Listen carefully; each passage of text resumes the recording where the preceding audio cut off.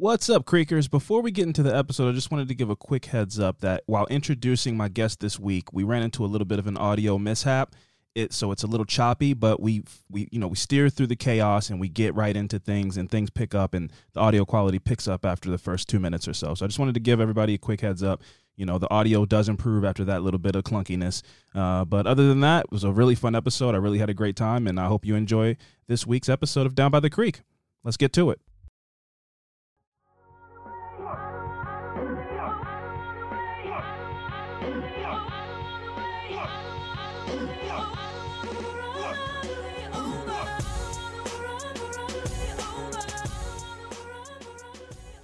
Hello, folks, and welcome to another episode of Down by the Creek, the premier and possibly only Dawson's Creek / 90s fashion / new wave music appreciation podcast. I'm your host, Alvin Williams, a novice creeker hoping to someday earn his Creek Freak card one episode at a time. But I can't do that alone.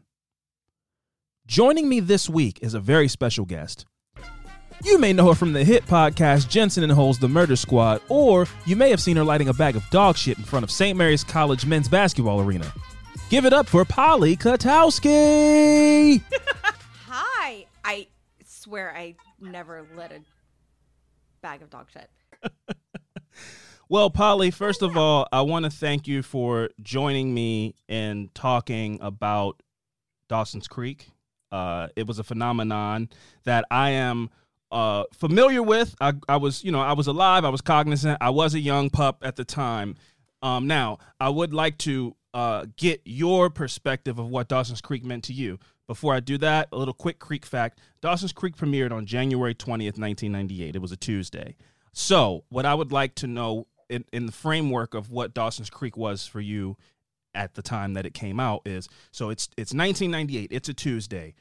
Polly is doing what? She wakes up in the morning, she spits on a photo of Matthew Dellavedova, and then she goes downstairs and starts play for St. Mary's at that point.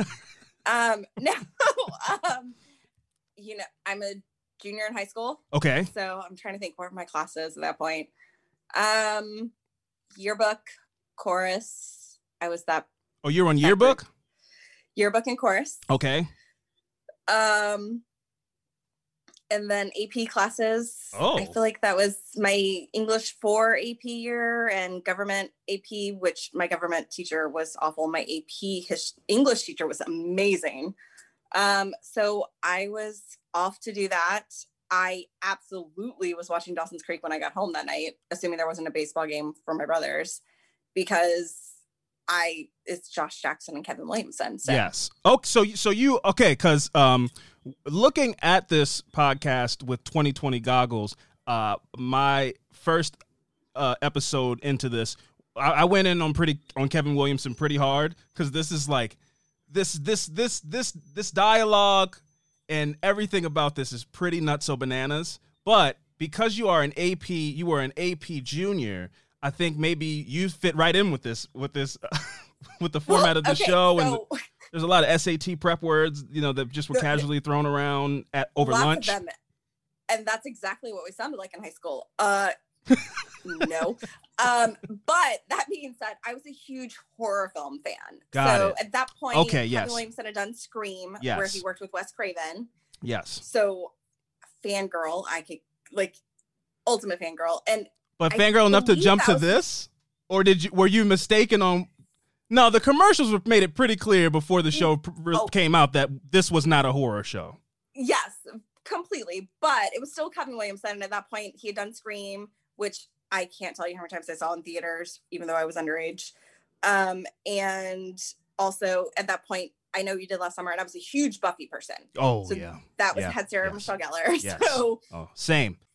But yeah, so it had he worked with a bunch of people that I really enjoyed and loved. So when Dawson's Creek came along and you had Joshua Jackson from Mighty Ducks, understandable. I was all in. Like, Josh Jackson could have read the phone book for his acting for Pacey, and I would be like, oh, that's so amazing. For the time, because again, you bring up Buffy, and I was watching Buffy instead of this, right? This just didn't grab me. I was in the 1998. I was in the first grade. So none of this grabbed me. I was like, there's a show on that where there's vampires. There's like this like beautiful girl doing cartwheels. I'm in on that. I think Charmed was out at the time. There was plenty of other things and also like Moesha and a bunch of other things that I could just understand more than these like suburban big clothes wearing white people.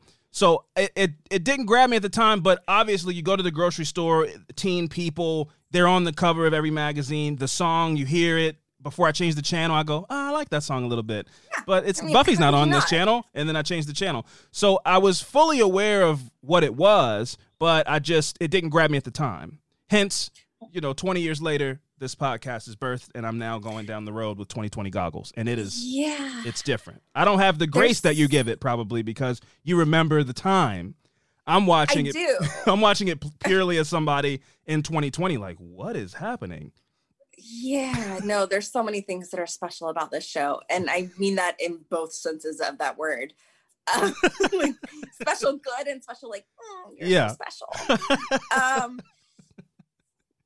Because first of all, I don't like I remember when I'm gonna really date myself. I remember when 90210 first came out. Mm-hmm. And I begged my parents to stay up late because I was young when that one started, and they were like, absolutely not. You can record it on the VCR and watch it the next day. And I was like, fine. So I did that.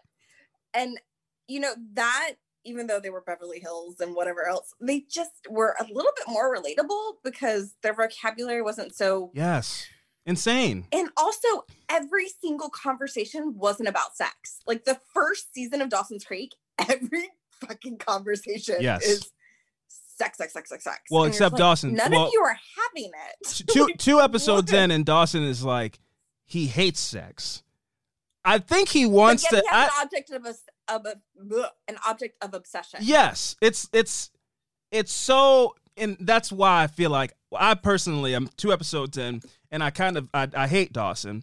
So the second question before we dive in, is that's like, not going to change. Is it clear that Joshua Jackson, even in 1998, was it clear that Joshua Jackson was like, oh, he's charming and he's like the guy crush of the show, and Dawson's like insufferable and pretentious and not a real. If this person in a school would be like thrown into a trash can in 1998, and Dawson walks around like, look at these plebeians and their football games, and it's so weird because later James does Varsity Blues. Yes. And looking back now, it's crazy to me. And I obviously went into it with hard eyes for Josh Jackson. Yes. How could you not? Super charming. And in person, he is super charming. Like, he is believable, just effortlessly amazing and fantastic. Yeah. But James was a huge heartthrob. Do we want to get into the fact that I was on set? Because I can tell you who had security and who didn't. Oh, please. Oh, for anyone who doesn't know. Also, Polly, you will be coming back for this episode, of course. But also, for if you you may know her from Murder Squad, you know her from lighting things on fire on college campuses.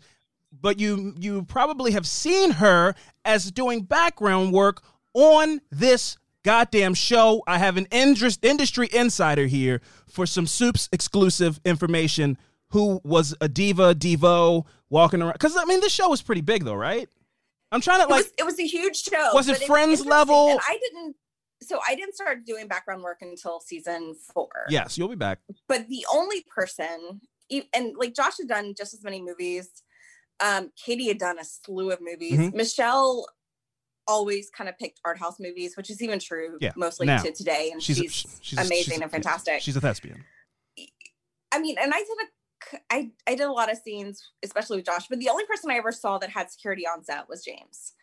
So it's weird. And that was after Varsity Blues, but it's very weird to me when I look back because, the Teen Beats and everything else, they had both James and Josh. Yeah. They were co-stars of the show, I would say. First of all, I'm not really attracted to blondes, so I guess there's that.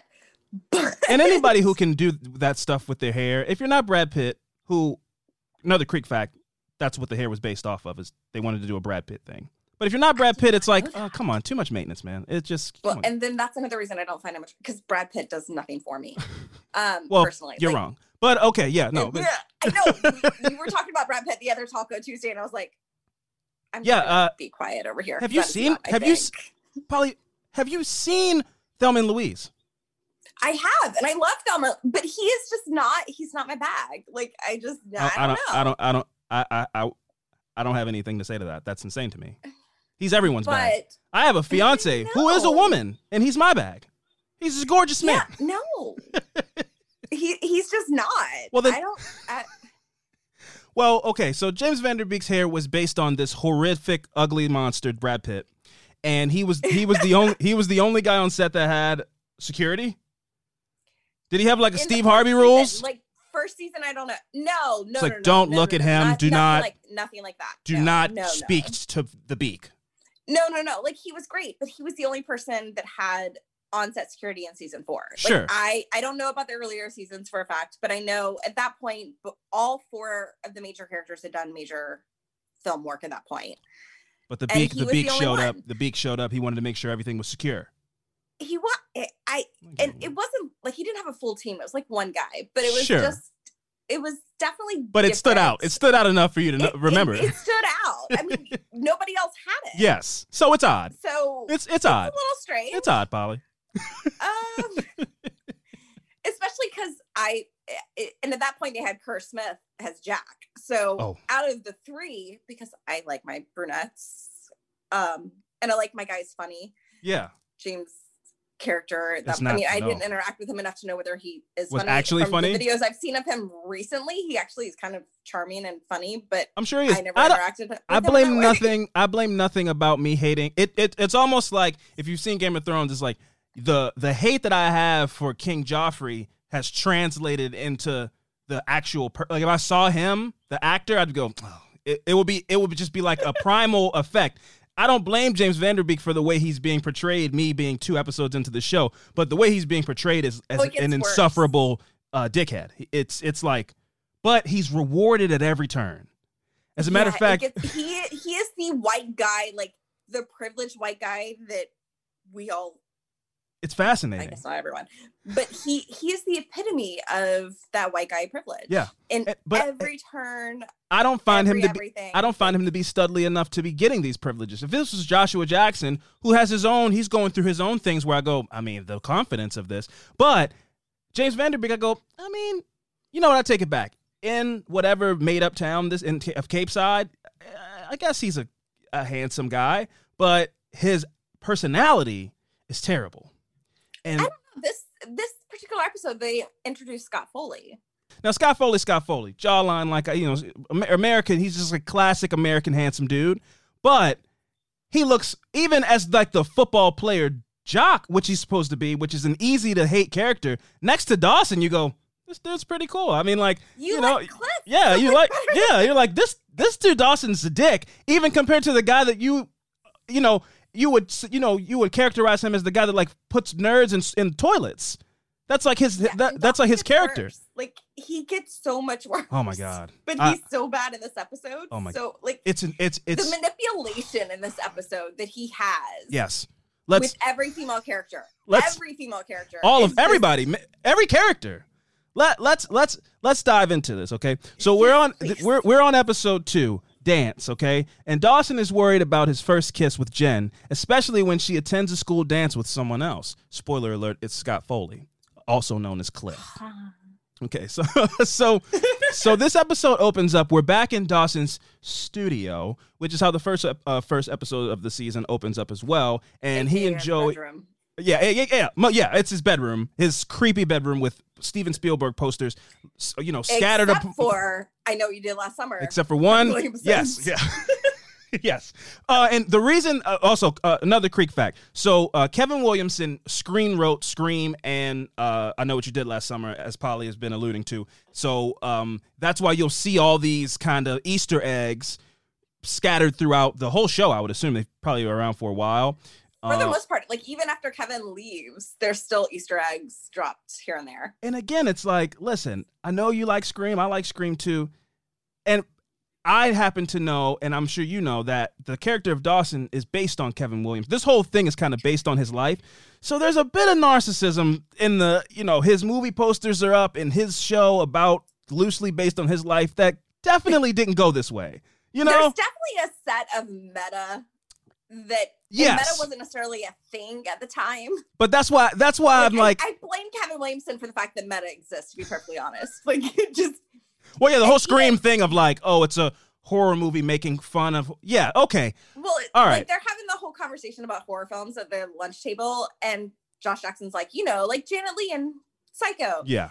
And then Dawson's like, or Jen, I think, is like Drew Barrymore in Scream. And she's like, oh, a ripoff of a ripoff. Yeah. So, okay, so there's a little self-deprecation there. All right, I won't rip him on that. But there's just the first episode, and a lot of I feel like I think that Kevin Williamson is so expressed through the character of Dawson, and I can't tell if it's here's my thing. It's 2020, right? So I'm looking at it. The show's 20 years old, and I'm looking at it like it's unaware. And maybe I'm wrong, and it's so self-aware that Kevin Williamson is doing a thing where Dawson is supposed to be terrible. Do you think that? No. That's what. I don't. So no. And I don't either. No. In order for me to give the benefit of the doubt, where I go, okay, this isn't Kevin Williamson's hubris, and he's not talking about playing these games where they talk down to the high school students, and the thing about the dance, which again we. No, I honestly, and at the time, there are certain things that Dawson does in this episode that I think, to some degree, we thought were cute, endearing. Sure, in 1998. In 1998, yeah, we thought were endearing. Okay. You know better than me. I can only look at this and I go, this dude's really. And I was in high school at the time. This dude's really possessive. Again, we're in the opening scene of the show, and he's already started manipulating Joey because she does not want to kiss. She doesn't really want to kiss Pacey. She's not super into it. And while he's the way he's like artistically talking down to her as he's carving some kind of head with hair on it that we don't know for a second, and she's like, I don't really, I don't want to kiss him. He's so unkissable. He's like, will you do it for me?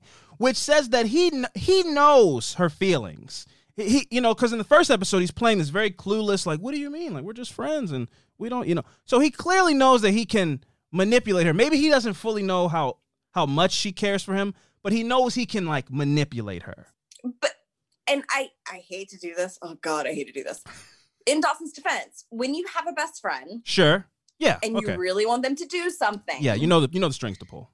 You know the strings to pull. Got it. Like, okay. even if it's a hetero relation, like you know, yes, like, there are strings, there are buttons to push, there are yes. things you can do to get them to do what you want. It's just that because the string with Joey is like, pretty, can you? Oh no, it's please. Completely. It would be if he was talking to her. And you have very kissable lips. Yeah, it's so like it's so manipulative that if he was like, come on, bro, like if he was talking to her like that, I'd go, all right, well that's the same way he would talk to Pacey, but he manipulates her in a very specific way.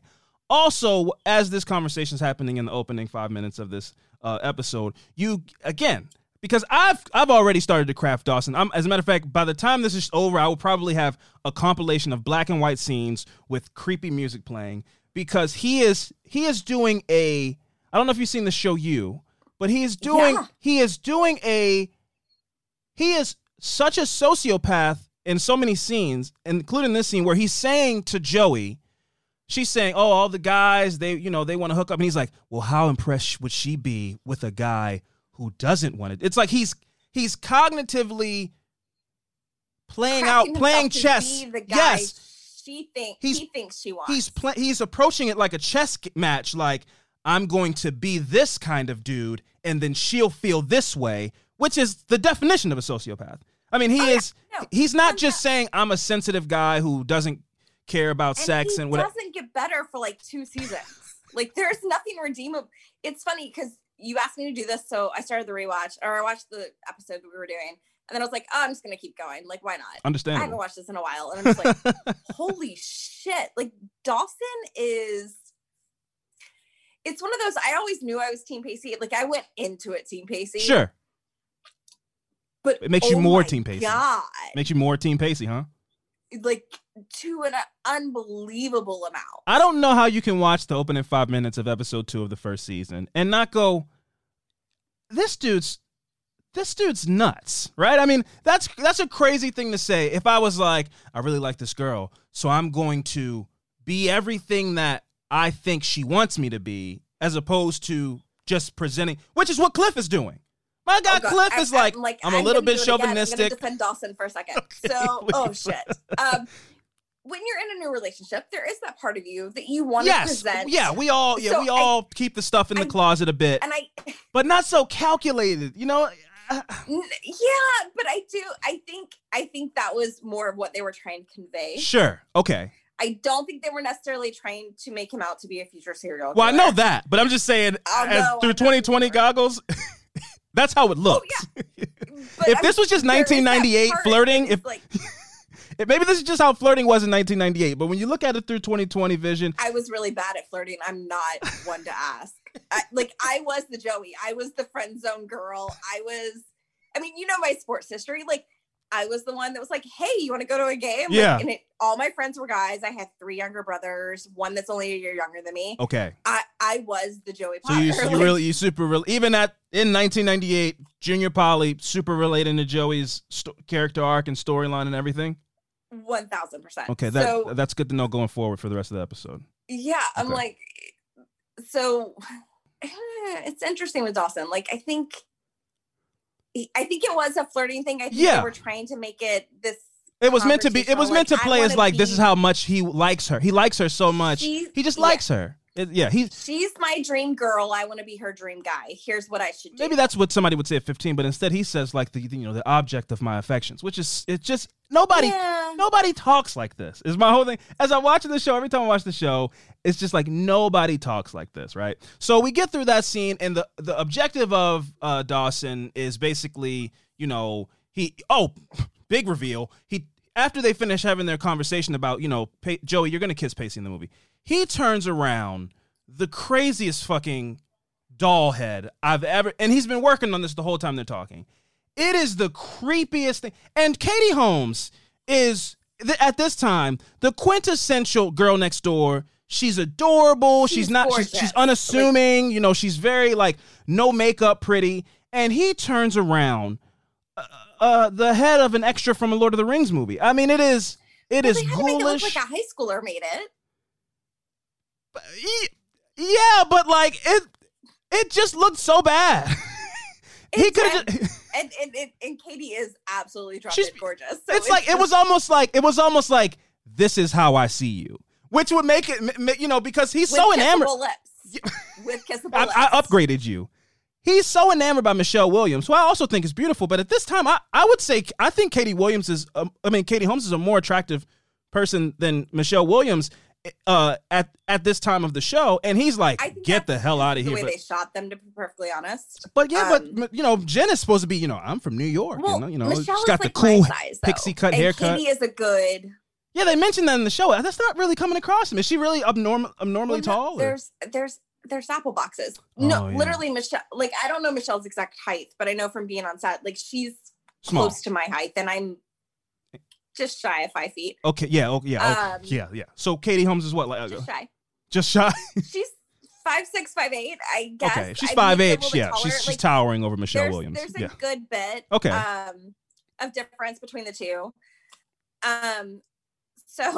But that leads into one of my favorite scenes that I want to talk about in this episode when we get there. We'll get there, because I already kind of I think I know the scene you're talking about. So we finish with that scene. We've seen this crazy fucking doll head. That's going to come into play later. And we cut to school. Dawson walks into Mr. Gold's class. We get a little Easter egg of "I know what you did last summer" poster on the wall. And he walks in and continues to manipulate people. He manipulates Mr. Gold into sneaking into his class, and I have a free period. I just need a place to, study. And I guess, if it's okay with you, I'll just sit in the back of the class and just be in here. Mr. Gold has made it perfectly clear to Dawson that 10th graders are not allowed in this class, but he weasels his way in with his Dawson's manipulation tactics. Mr. Gold is fully aware of the tactic, though. Okay. So he respects it? He respects it, and I think, as we find out later in the episode, this class is full of kind of idiots. Yeah, big time. Oh, big time. But an idiot that, listen, so far, we're going to get to it more as we go along, kind of like Cliff. Is he kind of an empty brain? Yeah, sure. But look at his jawline. So cute. Yeah, look at his jawline, and he's so nice. They should have made him just more of a meathead and a jerk. He isn't really a jerk, really. Dawson's a huge jerk in this episode, and maybe it will, as episodes go on, maybe Cliff comes back into play and he makes his jerkness apparent. But he doesn't. So he comes back, but he's not a jerk. I feel like, especially in this episode, I feel like if James Van Der Beek was to go back in time, not go back in time, but just go back over this episode and put in, voiceover of, psychotic inner monologue thoughts as he was in these scenes, this show would be, a thriller. It would be you. Yeah, exactly. Where he goes, I don't even know, Mr. Gold. I would, I just need somewhere to eat my lunch. He'll have to make me be in the class now. This idiot will fall for anything. If that was happening, and the principal already said it's okay. So what's he gonna do? Oh my God. He's so he's walking through life like it's a game of chess, and everybody else is just like, you want to go have a good time? And he's like, I'm gonna say this, and I'm gonna do this, and then this will happen, and it's so calculated and odd. It's an odd. He's an odd character. Okay, so I'm fascinated by it, and it probably is my favorite aspect of the show so far, is me tallying up all the reasons that I think Dawson might be a murderer. We're back on to the Tamara and Pacey storyline. Pacey walks into this class and starts laying it on thick on Miss Jacobs, right? He is coming on so confidently and strongly, and it's so clear that she's like, dude, I will go to jail. I know she's flirting back with him, so it's this weird thing. She is in the wrong, obviously. She's a predator, this is statutory rape, all these things. But she is trying to go, I can't do this, man. Like, I want to bang you. You're super charming for a 15-year-old. But I'm aware that I'll go to prison. And he's like, forget all that. So she turns him down in this scene. She sends him on his way. They're in the classroom. Yeah, and there's a dude, one of the kids in the desk is looking right at them like, what is? Because they're face to face. Also, he's like past her face and basically whispering in her ear with a class coming in before the bell rings. And the kid in the front row is like, what the fuck is going on right now? Are they fucking each other? There's a movie theater scene in the first episode where I go, she would have been fired just because it's so clear that there's some kind of funny goggles. True. So she turns him down in that scene, but it's clear that she's like trying to fight the urge. Because Joshua Jackson, let's be honest, I know that they're 15 and everything. The dude's charming. She's absolutely in the wrong. She's not succumbing to his, awesome charm. She is absolutely wrong. But he's not just coming on strong. It is a little aggressive, but it's aggressive and charming in a weird way. Like if this was two 30-year-old people, you go, man, there's so much sexual tension here. But it shouldn't be sexual tension because he's 15 and she's, 38, 40. Also, this storyline, another Creek fact, lost the show a sponsor at the time. Procter & Gamble saw this shit and was like, we're out. This is not okay. Which kudos to them, because even now it's hard. Like I think it's called The Teacher that's on. Yeah, I refuse to watch that show because it is completely different. I've watched the first 2 episodes. Yeah. The way they frame it is completely different. She is, which is weird watching like the quintuples actress or whatever that Disney stuff was. I didn't watch it, so I don't know exactly what it was. But it's weird watching her play a predator, and they have written at least the first 2 episodes to make her out to be a predator. Yeah. Which I think is something with the Miss Jacobs and Pacey storyline with 2020 It's goggles. in reverse, yeah. You don't. Which is bad, honestly. It doesn't hold up. It doesn't hold up. Yeah, it holds up to this is every high school guy's fantasy. Exactly. Like, exactly. No, that's not true 20 years later. Exactly. Him being the predator, and a lot of the lines that he says in this episode makes it like, yeah, but if I consent, it's fine. But it's different. I mean, this was in 1998, Mary Kay Letourneau had already happened, but there haven't been the majority of the ones that you've seen in the news recently. It's the teachers, the predator, the teachers this, the teachers that.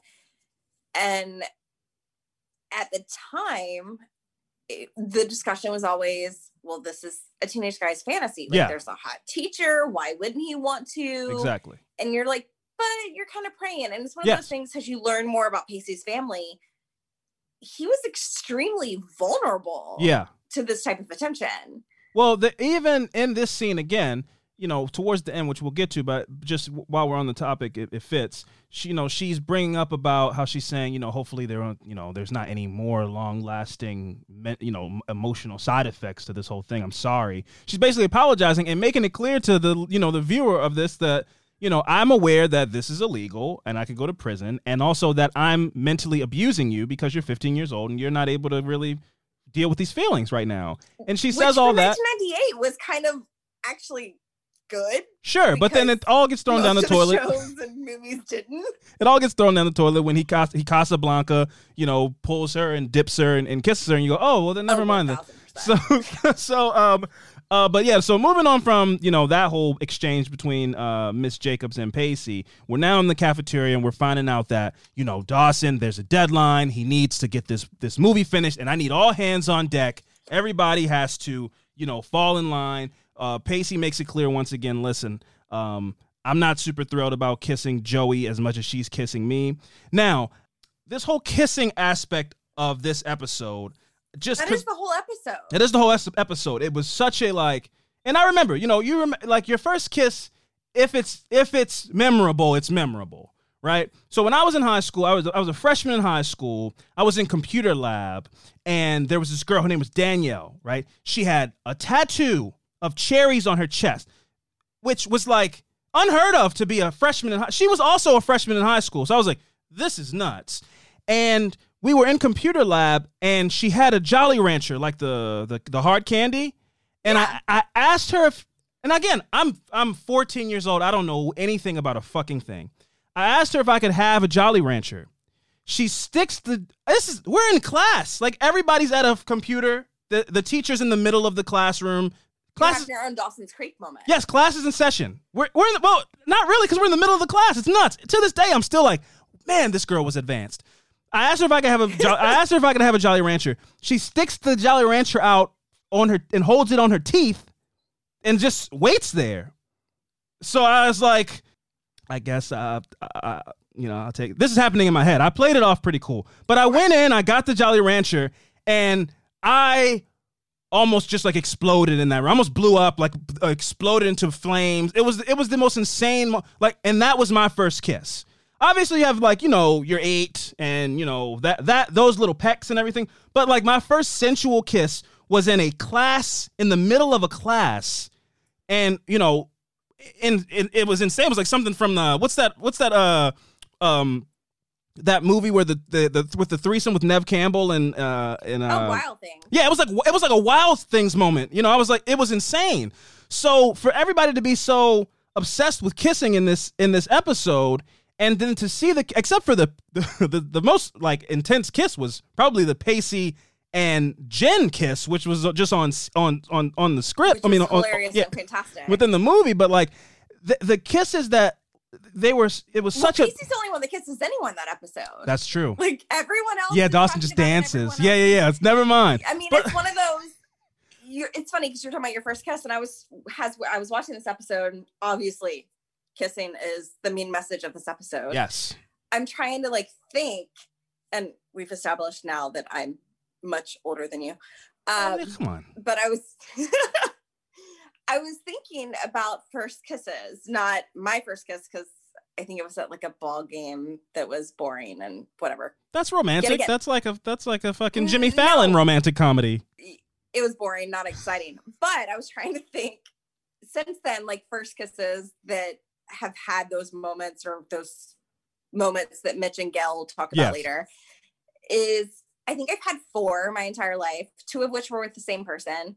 And it kind of over puts pressure, especially on 15-year-olds. Yeah, when you're building up, anticipation for it and thinking about it, and it's never going to live up to those expectations because you're both 15 years old.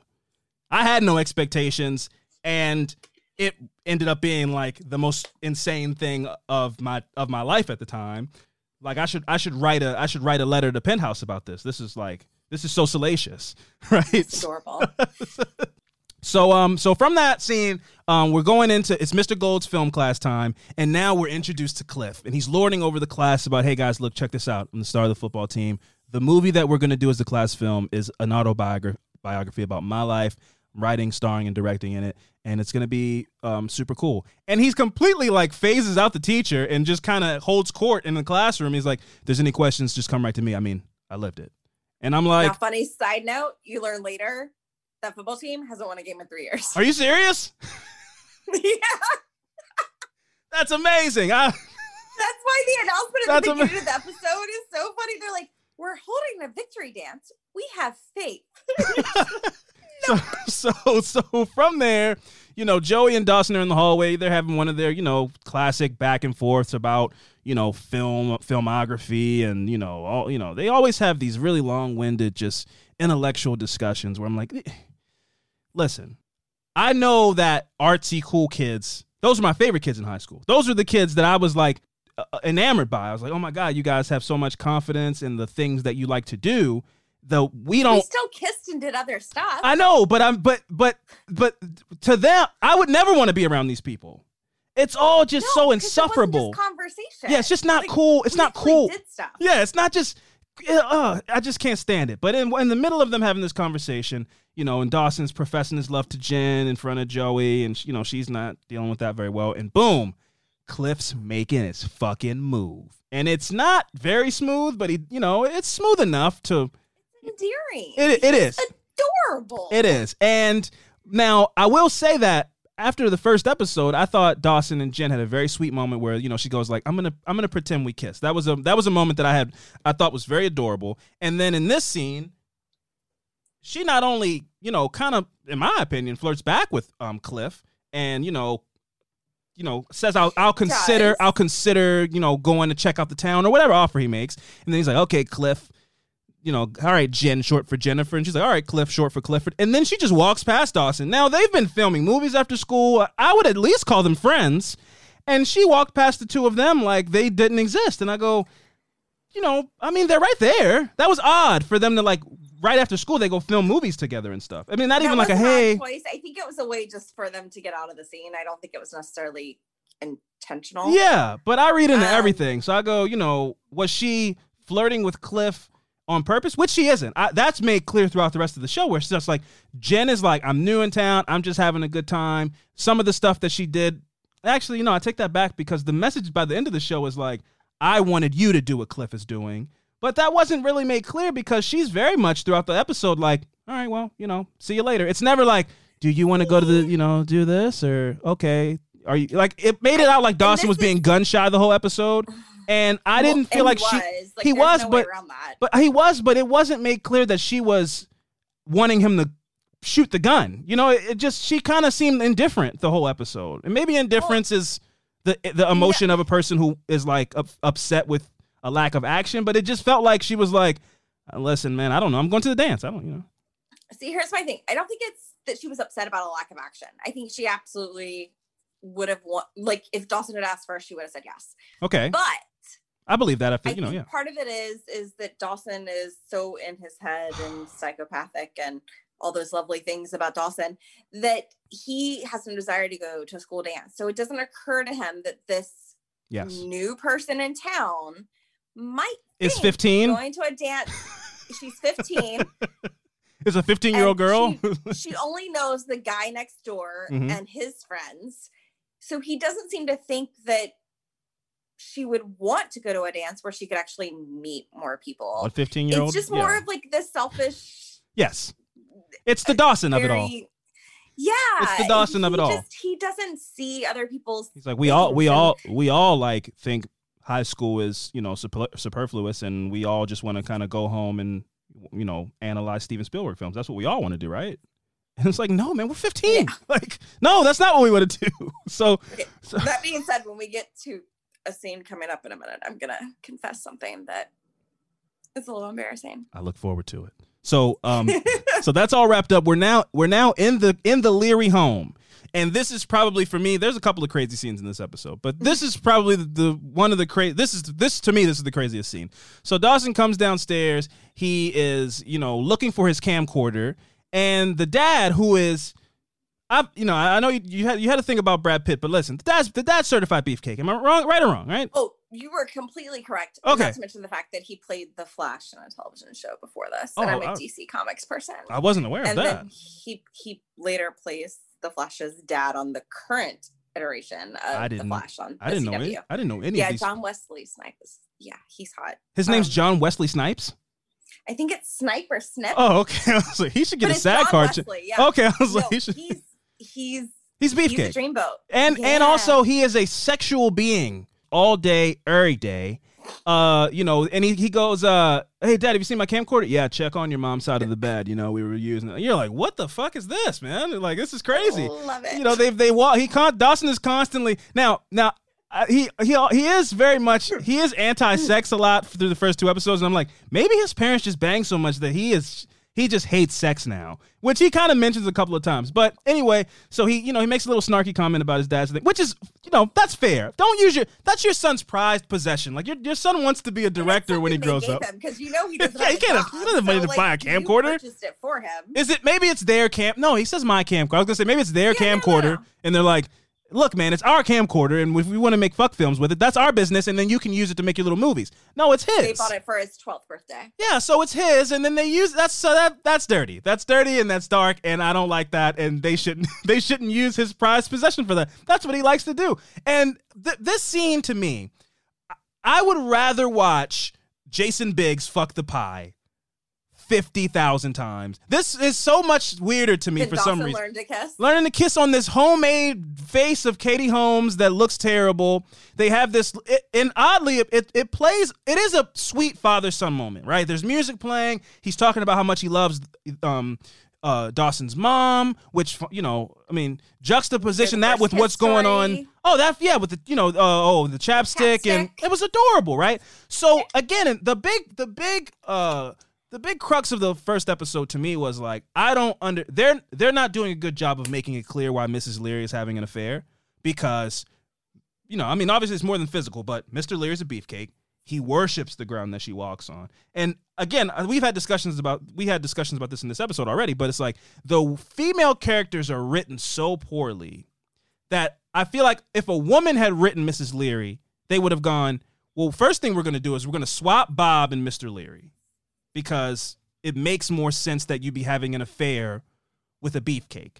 Second of all, we're going to dial back the affection that they show each other, because I don't understand the affection. I don't know if you necessarily switch the actors or. Well, Bob. Well, I think Bob's just like, he looks like, you know, a dude. He just looks like a regular guy. Where Mr. Leary is like, if I felt like, you know, Bob was. They didn't write it this way, but if I felt like Bob was providing her something other than, you know, Mr. Leary's just like, hey, let's have sex. You know, it's like that scene in Gone Girl where, you know, Ben Affleck has sex with his wife on the mirror, and he's like, let's go to Outback, huh? It's like purely physical, and you go, okay, well, the physical part's there, but then there's so much left on the table for her to be satisfied. But so I'll be honest, I think the writers were trying to create sympathy for Dawson because they'd written him to be such a jackass. That being said, if I were writing, I think Gail was looking for excitement, which I don't really from Bob just something outside. Like, she and Mitch have been together for 20 something or almost 20 something years at this point. Like, it's just such a beefcake. I think she was looking for something different. But that being said, they did lots of things that I think would have added excitement. So I don't really think that I would have switched the personas, but the supportiveness and the playfulness, like, I would have taken things I wouldn't necessarily switch the actors. I would have taken things out of the personality. Well, I'm saying both. I'm saying both, but we'll keep Mr. Leary. He can stay Beefcake and just. You've covered enough true crime, don't you know? Like the person you cheat with is not. Yes, for sure. But a good-looking person, like you're getting something from them. It has nothing. 90% of the time has nothing to do with the looks. Absolutely. That is a great point. And I think I'm just so fixated on how much of a sexual being Mr. Wesley Snipes is, and also how endearing he is. The chapstick story. He watches her every night when she does the news. I mean, it's like what is, and that's why I say that if he wasn't such eye candy, and this was just some skinny man that she's been with for 20 years, and he loves her, and she's just like, I need a thrill, like Unfaithful, right? Richard Gere. Still handsome, Silver Fox in that movie, but he's like, we have a kid, life is we're in the mundane stage. It just every day's every day. And then here comes fucking Suave McSwaverson with his Italian accent and just changes things up. So if Bob was Mr. Leary, I go, oh, okay, I see. He drops her off in his cast Brad Pitt for Bob, and then it would have. Well, I mean, then I would have understood. I wouldn't have been like. I wouldn't have been like, this is wrong what you're doing. I've been like, oh, I get it, man. Mrs. Leary, we get it. But when you juxtaposition what's happening downstairs with Dawson and the dad, and this is the adorable moment, and she's upstairs in the family home in a closet having, sexy time talks with Bob on the phone. And then, Joey comes in using this ladder that's always affixed to the side of the house that she uses, which that isn't a thing, right? I mean, 1998, you're a junior in high school. How many times were you climbing a ladder to go into a friend's house? Not sneak into a party or something. Like, that's just how I don't use the front door. And, I just use the ladder.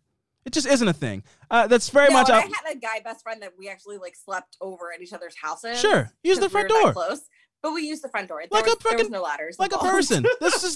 I had this conversation in the first episode. This is going to be a perpetual thing of this podcast because I'm sure that this always is a thing. The 90s was always trying to convince people that, you just grab the ladder and you just go into your friend's room. Boy Meets World. There's episodes of the show Smart Guy. They're just like, oh yeah, the ladder. Just take the ladder. Don't use the front door. The ladder. And here's another script soup point that drives me crazy about this particular scene with Gail in the closet. We already know from episode 1 they have a cordless phone. Yes. So why the fuck is she with the cord in the linen closet? Like, why? What's a plot device? Why? Because in order for her to I guess she fumbles in the closet. Well, Joey kind of follows the line. Yes. Well, it was a plot device. Yeah, it was total plot device. But it was also complete bullshit. Like, if you're cheating on your husband and you want to be inconspicuous, you use the cord phone. You have random teenagers in your house. Yes, despite only having one child. Use the cord phone to go into the closet. Right? Yeah, use so there's a literal trail of breadcrumbs that takes them right to you in the closet. And then you go, what are you doing in the closet? I'm folding linen. You have to make some lie up while you have the phone in there. Bill collector. So it's just set up for such a weird conversation. Anyway, Joey catches her in the act, and she informs Mrs. Leary that I know what you did last summer and last week as well. The whole idea that she's cheating seems crazy from Dawson, when it's in the first episode, because he's like, she says Bob. Really get less crazy. She says Bob. So that's the only that's the only exposition that we have to go, oh, here's the little nugget of that. His Dawson might thinks his mom's cheating. That's all we get. If they would have extended finding Joey seeing her mom kiss the guy, and then we see more stuff, then maybe there'd be. This was the first season order. They only had an order of 13 episodes. So it was. They didn't know if they were going to get renewed. They didn't know. It was script soup. They were throwing what was going to happen. They were throwing everything in there. 13 episodes to kind of reach all these arcs. So they were going big. Okay, that makes sense. Because you don't know if you're going to get order for season 2. So you kind of want to. That's the TV producer coming out and me. No, that makes total sense though, because you want to make sure you fulfill all the character arcs in the first season, just in case you want to make sure your vision's done, but in case you don't get a second season. Mm-hmm. So anyway, after we get a glimpse of his shitty, awful movie, and we see his prop used in the scene. This head gets hit off. There's blood everywhere. Oh no, Joey is smattered in blood. And we get treated to a nice, sweet / incredibly sensual moment for 1998 where Jen is now washing Joey, and they're having this nice moment, and she's ragging her down and complimenting her breasts. And Flames of Truth by Sarah Mason is playing. It's kind of scoring this. It's mostly a sweet moment, but this is definitely like, you know, for the teenagers, boys that were watching this, this is a little something. Am I wrong in that? It's a spank moment, I feel like, for 1998. For 1998 For 1998, this is pretty salacious. I mean, she's like, let me take your top off and I'll put the towel around you. But watching it as a female in 2020, like, I understand, and I feel like Williamson and Stupin and all those guys were trying really hard to show this female empowerment, female bonding moment. Got it. And they just fall fucking short. Because they have this moment where they both compliment each other, but at the same time, they're like, yeah, I hate my body. I hate my body too. And it's kind of like, but first of all, you're both Hollywood actresses who are drop dead fucking gorgeous. And I'm saying that seeing them in person, yes, like, they're just fucking gorgeous. Of course. So to have this, my face looks like a duck. I look like a duck. Where? No, there's Michelle? no part. Like, Michelle is adorable and wonderful and kind and thoughtful. Like, there's no part of her that remotely resembles a duck. Well, they any way, shape, or form. They had to even pull back because it's so ridiculous sounding that she's like, my hips do this thing. Like, she just had to like say something like, you know, my arms are like long. There's a part of me that wonders if Jen was like, or if Michelle was reading this and she's like, I gotta add something. This sounds stupid. And she's like, yeah, my hips do this thing. Because I got just from listening to her publicly speak at these award shows and everything else, there's got to be a part of, I think she was like 19, 20 at the time. Yeah. That Michelle was like, yeah, this is stupid. I'm going to just ad lib a little bit of this because there's nothing. Yeah, this isn't good. I don't like this. No. Yeah. And that's the thing. Like, don't get me wrong. I think every person, not just women, thinks there's something wrong with their body. Absolutely. Yes, absolutely. Absolutely. But and I do think it could have just been a sweet moment between two women instead of having to be like, let me self-deprecate because, you know, but I guess he was trying to tap into what you just said of like, you know, we all have things that, and Joey probably has Jen on this pedestal of like, why does Dawson like her so much more than me? And I feel like maybe everybody on the show knows how Joey feels about Dawson. Except Dawson. So I think Jen clearly sees that, like, you like Dawson. I'm not going to get involved in that, but let me tear myself down a bit so that you're like... you're just as beautiful as me. Yes. We're going to be friends. And it almost, I will say, one of the things that I find most interesting about that scene that I feel like doesn't pay off quite as well as it should have was the fact that it almost appears that Jen's main goal out of this friend group is to make sure that she and Joey are friends. Yes, clearly. Like, above anything else. As a matter of fact, she goes, I'm going to make it really hard for you to not like me. And I think that's because that's something that she lacked coming to Cape Side. She wanted... And I don't want spoilers, but I mean, Jen, clearly something crazy happened in New York, right? I don't want... Oh my God, there's things that they reveal later in this season, and then there's things they like... Something nuts is coming, right? Of what happened. Yeah. You don't get the full payoff until much later. She says some things where I go, what the fuck? You're 15. Well, okay. She's already quit smoking cigarettes. You know, she's like, what were you doing in New York? She was having sex. I mean, okay, but that they make it sound way... Every fucking scene in this show. Okay. She was having sex. They make it sound so much darker than that. Yeah, but... And there is more to it. Okay. Learn about it I'll look later. I look forward to it. But I will say there is a trauma to Jen that Michelle Williams, I think even not knowing what the complete backstory was, plays into so well. Just knowing, I'm sure Kevin and Paul sat her down and were like, this is a little bit of your backstory. We're finishing out these things. We need you to play it towards this. And I feel like you really see it at the end of this episode. Okay. Yeah, no, for sure. also, just being 2 episodes in, she's so disassociative. Like, she has this kind of, she's so nihilist and like, I don't believe in God. Well, there's a PTSD to it. Yes. So that's why I'm like, it's so clear to me that something dark has happened. And you're telling me that you don't really find out the full details for a while. It bums me out because it's like, I'm going to continue to, I'm going to wonder. I'm going to wonder so hard. Arc. Okay. Well, then good. So it's going to be, it's going to pay off in a it's going to pay off in a way that's makes sense. It does. Okay. Because I feel like I will tell you this one small portion that I don't think is going to ruin it because it won't ruin the emotion for it. The person that's with her when all of this comes about, Joey. That'll pay off nicely because right now I'm 2 episodes in. Joey is not a fan of Jen, and in that moment, even for quite a while. In that moment, even she kind of got her a little bit, and then she said something where it's like, "That's the nicest thing you said to me." And she's like, "Well, I will say, has the friend zone girl most of my life. The girls, first of all, your friends make you be nice to the girls they're interested in. Oh, okay. Like that is a full-time job." Mm-hmm. Like I was the friend that got taken to random events because I had to be the buffer to make sure that everybody was nice to this new girlfriend, this new friend that was a girl, but maybe somebody wanted to date. And I was just, it's exhausting. And that is frustrating, especially if there's somebody in that friend group that you like. Yeah, I get that. Man, okay, so this character really is triggering probably for you because in this episode it's like, hey, come to the dance with me as my prop to, basically, as deflector, right? So before we get to the dance though, so they have that nice moment, Joey and Jen. And right after that, they're finishing the scenes for the movie, and it's now Joey's dead, and Jen is now in place for Pacey. They have a moment on the scene, and Pacey lays one on Jen, something vicious. And now we get a little foreshadowing.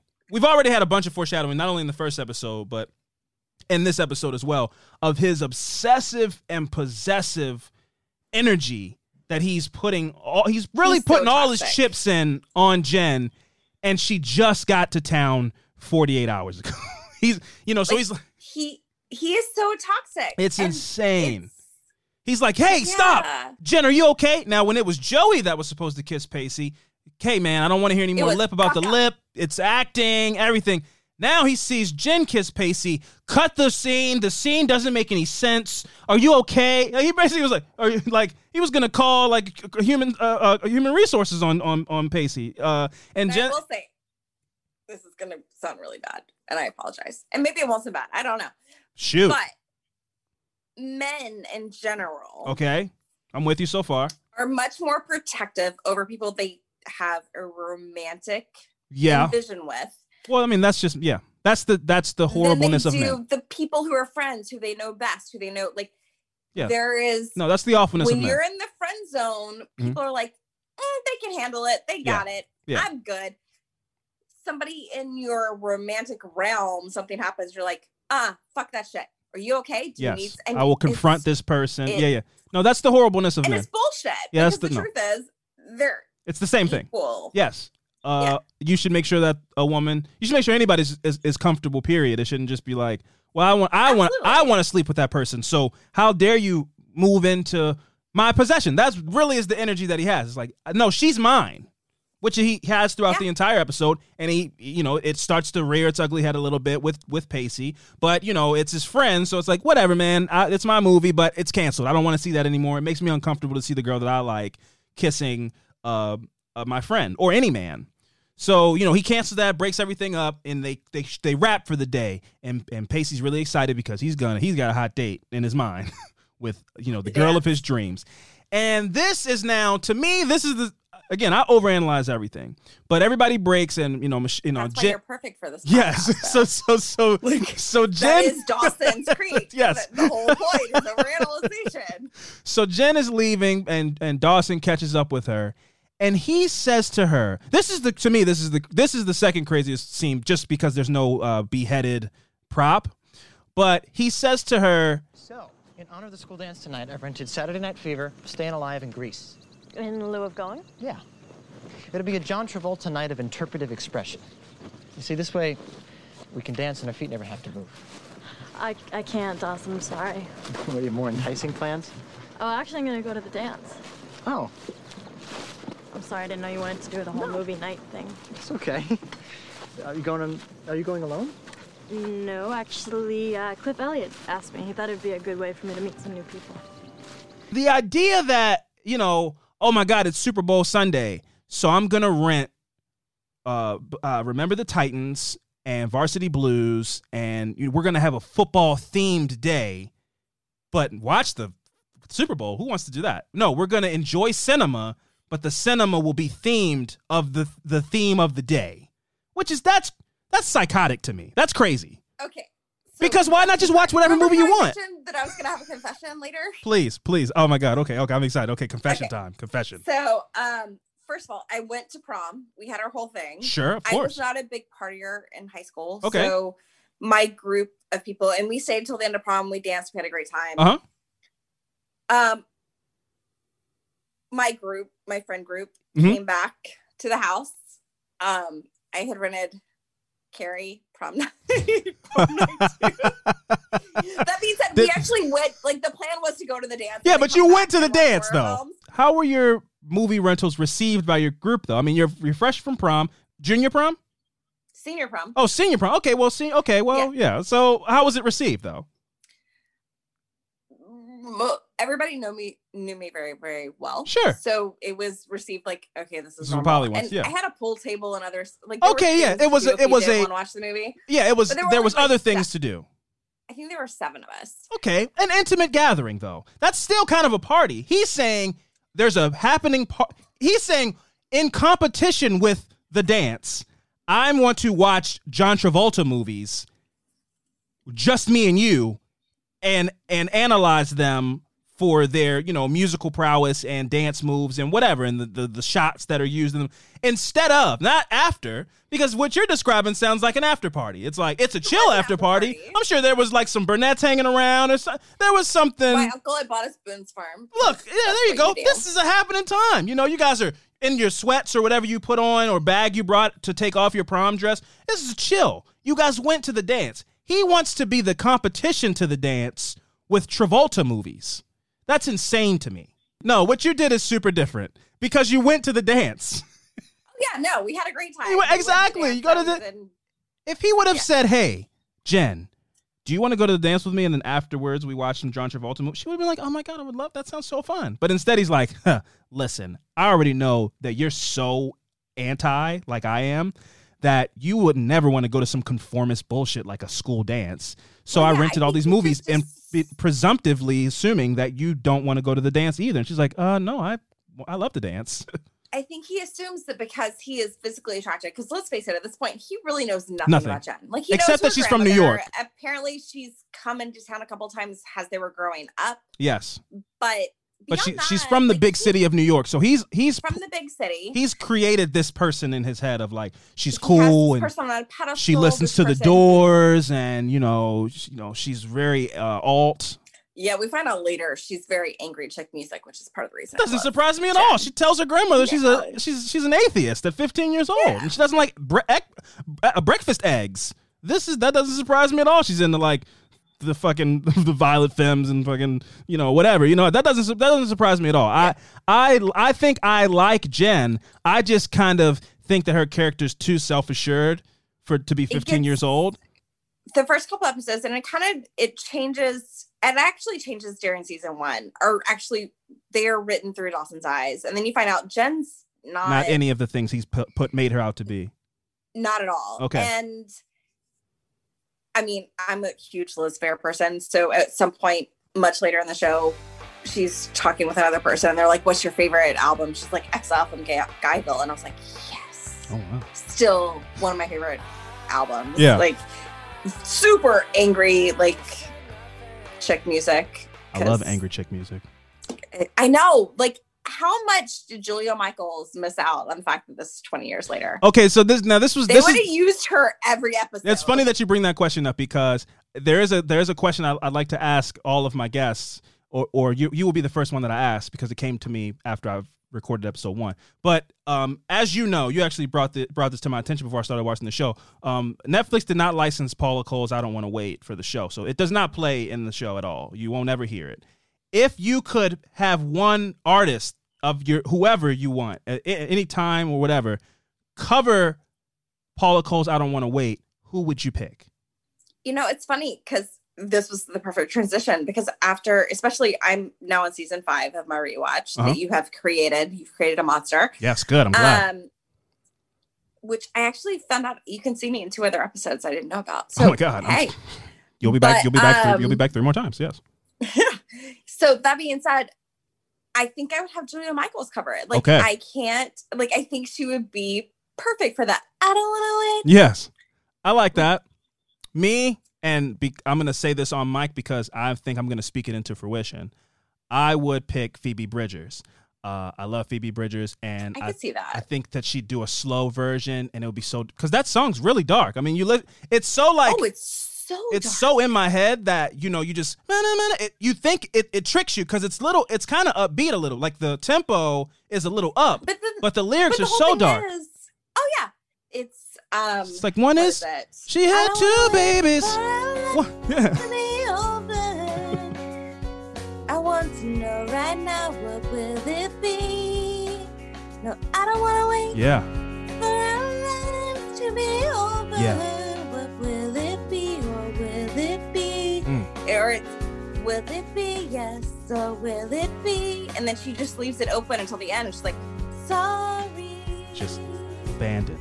There's so much abandonment, and there's something about babies. I think that a lover left her. Coming back from war, he ends up like he's disabled. You find out like he's got shrapnel or whatever, and he lives on and has grandkids. Like there's all these different elements to that song. Yeah, from Dawson being shut down and Jen revealing that she's going to the dance with Cliff Elliott. You know, because he asked. And Dawson, one of the best lines by Joey the entire. Yeah, and Dawson did not. He's so confused. Which, you know, speaking of, we cut to, you know, him with his plan B. You know, he couldn't get Michelle Williams. I mean, he couldn't. Consolation prize. He couldn't get Jen to go and watch these movies with him. So of course he calls Joey, who will happily come and do whatever. She'll hang out because she loves him, and he is spiraling. Cliff Elliott. What's that about? I don't get it. How could you be attracted to him? What's he got? Well, we could start with his chest measurement and work down. No. Beyond the external. There's nothing going on up here. It's head fumes. He's a lightweight. His script is ludicrous. His story sense is even worse. I don't think his cinematic prowess is the attraction, Dawson. What kills me is she was so open about it, you know? Like, well, I'm going to the dance with Cliff. Like, it wouldn't bother me. I respect her candor and all, but it's a little on the thoughtless side. Completely thoughtless. There's so many times in this show where he'll be going on these weird psychotic monologues, and they'll just cut to Joey, and she's like, what the fuck are you talking about, man? Like, he's going into a thing where it's like, they're probably at the dance right now, and then he's holding the small of her back, and then he leans in for a kiss, and she's, you know, they're talking about how good the music is. He's writing a fucking romance novel. Yeah, he's nuts. Everything's a movie to him. So he narrates it so in detail and in depth, but out loud, where people are like, dude, what the fuck are you talking about, man? Are we gonna watch Boogie Nights, or like, what are we doing? So she's super, you know, odded out, but then she hits him with that line, like, what did I do?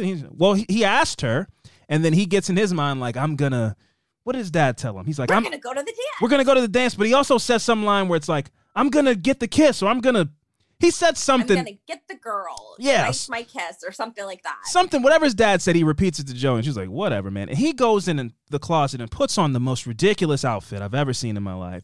I understand that, you know, Boyz II Men was out at the time, you know, vests were in, and I get that. But the combination of colors it was like a taupe and an olive green and then a brown he looked like Robin Hood. Oh yeah, this was pre their American Eagle. Yeah, I mean, he looked ridiculous. Everything was so big. He had on his little, you know, string necklace with the jewel on it, and with his hair, he just looked ridiculous. And then he tells Joey, you know, hey, I gotta fix my hair. So Joey goes down. That's one of my favorite moments. It's like, I gotta get my hair right. Like, what? Whatever, man. Dawson is a ridiculous person. So Joey goes downstairs, and we see that Mrs. Leary, Claire. I don't know her. I'm so proper with them. Mrs. Leary, Gail, Mr. Leary. I'm gonna keep doing my daughter's middle name. Oh, it is? Is that a coincidence, Polly? It's also Tell me my it's grandmother's grandmother's actual all right. name. Oh, that's fine then. Lead with It that. had nothing to do with Dawson's Lead with that Creek. next time we're on a Dawson's Creek podcast. I was like, did you fucking? So I'm just such a fan of of all the characters too. Like I'm such a fan of Mrs. Leary. So Mrs. Leary and Mr. Leary are in the kitchen, and Mrs. Leary's getting ready for a hot date with Bob, but she's framed it as some kind of work meeting. Now, what Well, Miss? in her defense, I think it was a work meeting. She was just going to stay late. No, they were. That's what her and Bob were talking about on the phone. This was prearranged. She brings It my might have. doggy back. It might have also been. Polly, listen. I'm not doing this with you, okay? We all know when you put on the Elaine Bennis blazer dress, which I'm a big fan of. I think it's a very underrated look. I think it can still be pulled off in 2020. I'm a fan of that. I like a blazer.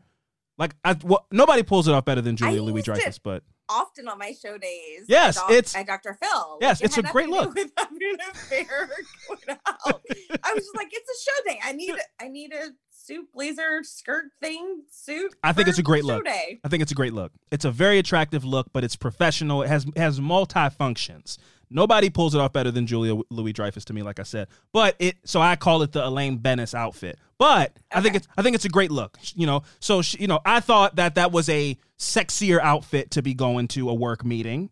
So I don't think she was just going to a work meeting, Polly. We all know what was up with the cord in the closet. Event. We know what was going on in the closet. Those two events. I will defend Mrs. Leary to my grave. I can see that. So even her affair part, I will. Wow. Gail is one of the most interesting characters I think throughout the entire series. Well, probably she and Grams are probably the two most well written. I've only seen Graham once, so that's interesting because Grams is so. Grams holds a special part. Well, I mean, again, I'm going through it at a pace of which I'm, with the podcast. So I've literally have only seen. I try not to even binge it. Like I think I've seen 3. But I'm trying to just go one at a time because I want to be as surprised as can be. And so far, Graham has been a very brief appearance, and she's a bit of a bigot. So even in her going off into, I think, have sex with Bob, Mr. Leary's like, being affectionate and loving, and she's being just as loving. To have sex with Bob after the fact. Yes, but I think there was actually a work thing first. Okay, that's what you're saying. Yeah, okay, yeah, sure. Maybe they went to Ruth's Chris, and then afterwards they went to a Ramada and they did the thing. Yes, I'll give you that. Or maybe in the studio in one of their dressing rooms. I don't know. But if they would have just. They're still so affectionate to each other, and then she's so affectionate. If she was just pulling away a little bit, it's like, no, they're in for each other. It's like she can't help the animal magnetism towards this beefcake, but there's clearly something that's drawing her to Bob, but it isn't physical because the physical thing seems to be being taken care of. They seem like they're really into each other, as portrayed before she's leaving to go have sex with Bob at some point tonight. Yeah, I can't. I wish it's one of those things. Okay, because I watched the show in real time. And now I'm binging it, but it's just like a refresher in my mind. It's not new information. So there is a part of me with Gail that I've always adored her. And part of it is her interaction with Joey. Like it's not so much, it goes back to, people don't remember what you said, what you did, but they remember how you made them feel. Absolutely. And it's incredibly true. Gail, especially Joey, has gone through so much in her life, and she ends up going through more. Mm-hmm. And Gail is that mother figure that Joey lacks. Well, the way she tells her off, it's such a it's disappointment. It's disappointment. I think that's an important thing. Yeah, it's disappointment. Kids. It's disappointment, and I think that goes into what you're saying. Like she holds her in such high regard that she's like, "What are you doing?" Now. This was almost my line of the creek. I decided not to make it my line of the creek because it just is weird, and I might be reading too much into it as like what this podcast is. But she's telling off Gail. I'll call her Gail this one time because it's now in my head a bit. She's telling off Gail and talking about all these things and how her dad cheated on her mom. And then she says to Gail, "My mom got cancer and died, so you do the math." As if she's saying that because her dad cheated on her mom got cancer. That's how I read that, right? And it felt like she was telling her, like, your actions affect people. You don't want to give Mr. Leary cancer like my dad gave my mom cancer by, being unfaithful to her and making her stressed out and everything like that. Now, maybe stress can be, I'm sure stress doesn't help if you have cancer, but it was just such a weird thing to add into this thing about infidelity and breaking up family homes. That was such a weird extra thing to add into all of that, where it's like, are you saying all this is connected? I don't think, okay. And this is yet again, watching in real time and also rewatching it. I don't think she meant Mitch is going to get cancer. I think she meant, but bad things. My mom died, and my dad could never make peace for the fact that he was an unfaithful asshole. So maybe you should wrap up your shit. Got it. So that you and Mitch don't end up in the same situation. That makes more sense than you don't know what's going to happen to Mitch. He could die in a car accident. Mm-hmm. And then it's unresolved. That makes, in my mind, I was like, well, maybe it was 1998 and people didn't really fully understand cancer yet. In my mind, I was like, we understood cancer. But I'm just trying to give him I think there's more options now, but we understood it. I think this show so far is like crazy ridiculous. I love it. It's so ridiculous though. And I was like, what does that mean for her to bring it up there? Now, what you just said makes way more sense. But in my mind, I was like, maybe she just thinks that maybe cancer can fester if you're stressed out and, being. I feel like that I was wrong. I was wrong. I feel like Joey's mom's cancer was never fully addressed. Like, we don't know how long her mom had cancer. Okay. It seems that it was a very fast acting illness. Yeah. And basically she got sick, and within roughly 6 months or so, she was dead. Okay. So I think when Joey's talking to Gail, and Gail would know all this history, I think it's very much, my mom died and my dad never made amends. We find out, I can't remember if we know where Joey's dad is right now. Well, he's in prison. Yeah. From episode 1, he's in prison for selling weed or growing weed or something like that. Oh, there's a whole lot more to that. But, okay. So. Well, what I said, I can't bail on what I said then. Bail on what I said. What you said makes way more sense. Never mind. Cancer research was at a very, a respectable level in 1998. And my theory was, I thought. It's better now. I thought, it's better now, but I thought too much into it. And she just was saying like, mentally and emotionally, my mother died and my father has to live with that. You don't know when somebody's going to die. Yeah. You should make amends and be in a good place now. We're going to go with that. Okay. So from there, they leave. Joey's not an asshole. Yes. Dawson is. Yes. So from there, she, have a good night. She very condescendingly tells her to have a good night. And now we're at the Cape Side victory dance. Victories in quotes because of what you just told me earlier in the podcast about, this is akin to like a it's kind of a pep rally. Really. What's that? Homecoming. The homecoming dance. It was homecoming. It was supposed to be homecoming. Yeah. So we're at the Cape Side victory dance where my Song of the Creek is playing. Okay. I Want You by Savage Garden is playing, accompanied by a lot of goofy white dancing. I really love this, and I picked this song because it's the quintessential. It's one of the quintessential like 90s school dance songs in my mind. Right. You got I Want You by Savage Garden. You got like Aqua by Aqua, Barbie Girl by Aqua. Yeah. You got like Believe by Cher. That goes, you believe. You're hitting the dance floor by it. No. If Believe really by Cher. No, people. No, come on. That's disco basically. I mean. All right, Lou Bega. This is the 90s, not the 70s. Fair enough. Okay, Lou Bega's Mambo Number 5.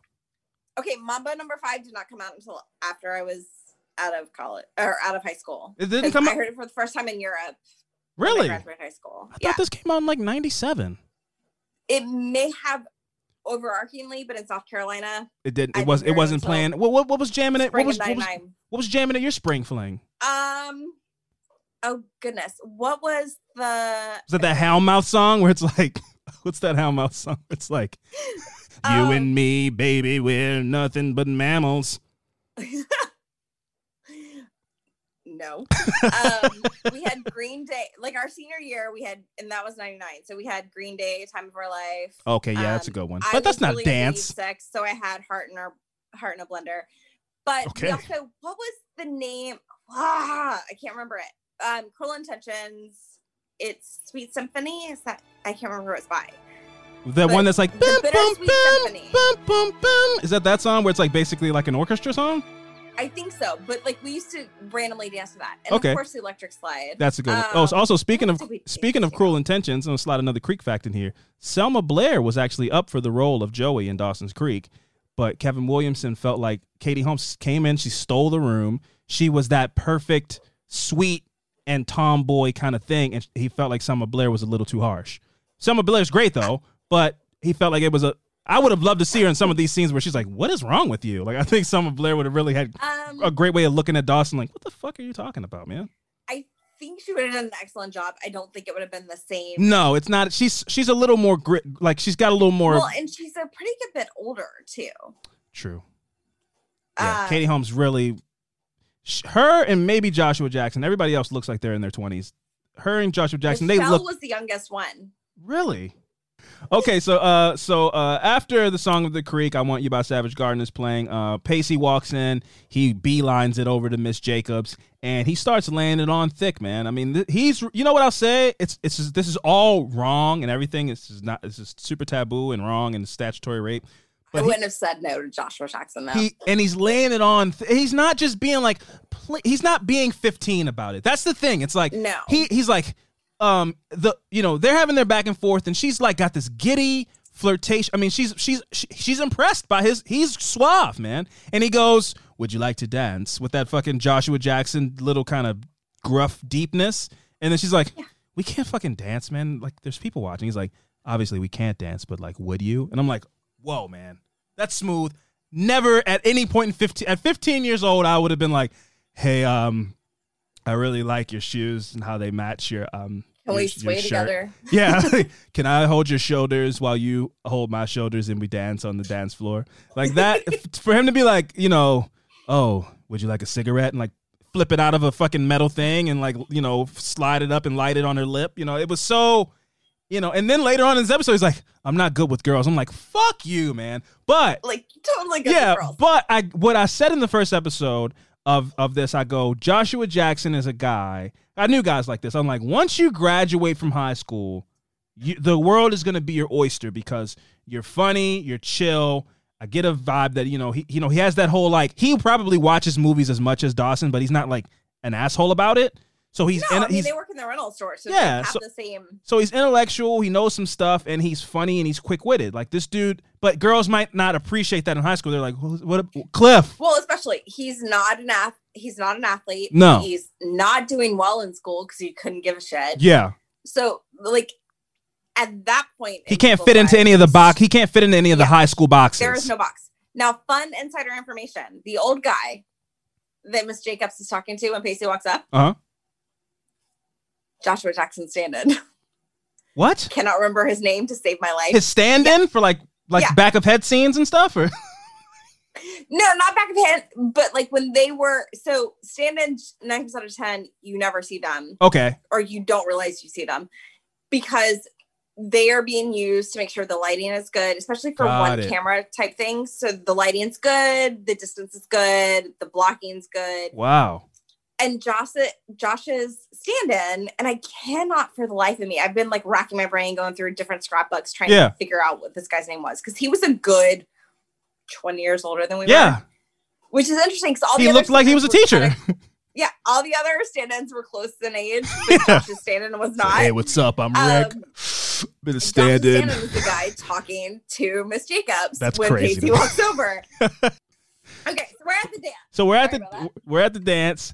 And Dawson once again is, emotionally confusing Joey because he's like, Jen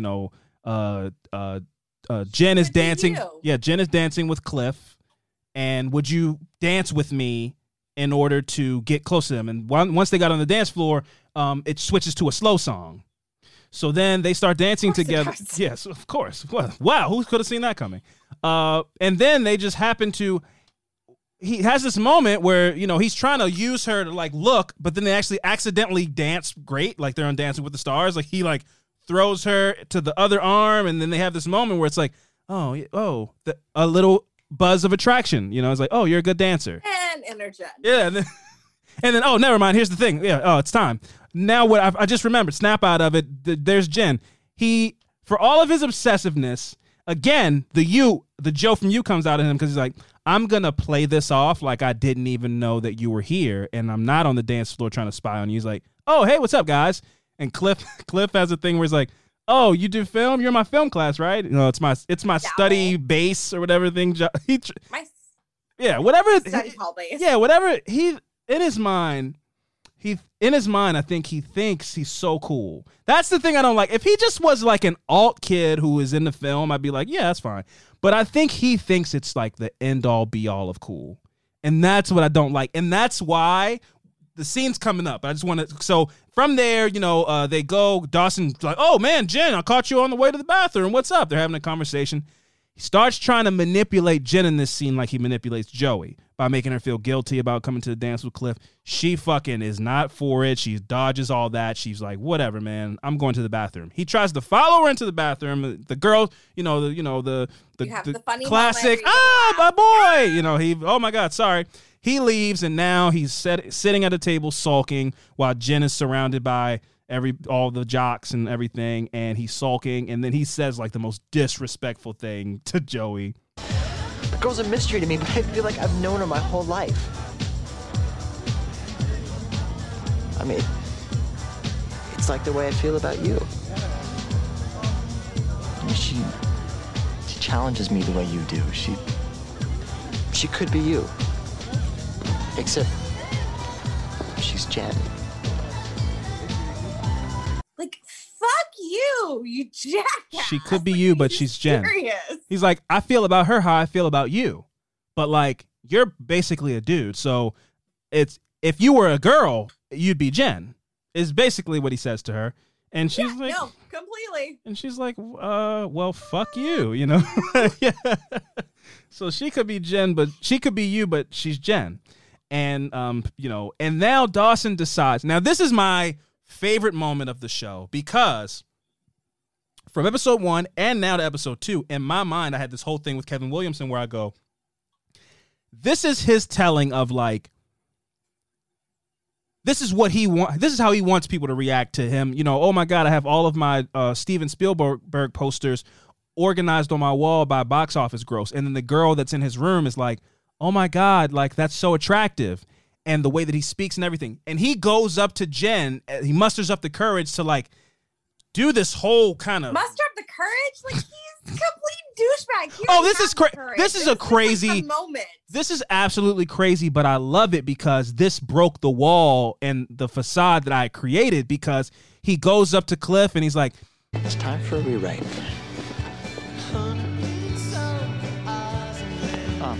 Excuse me. I'd like to cut in. What are you doing, Dawson? Actually, I don't want to cut in. I'd like to take over.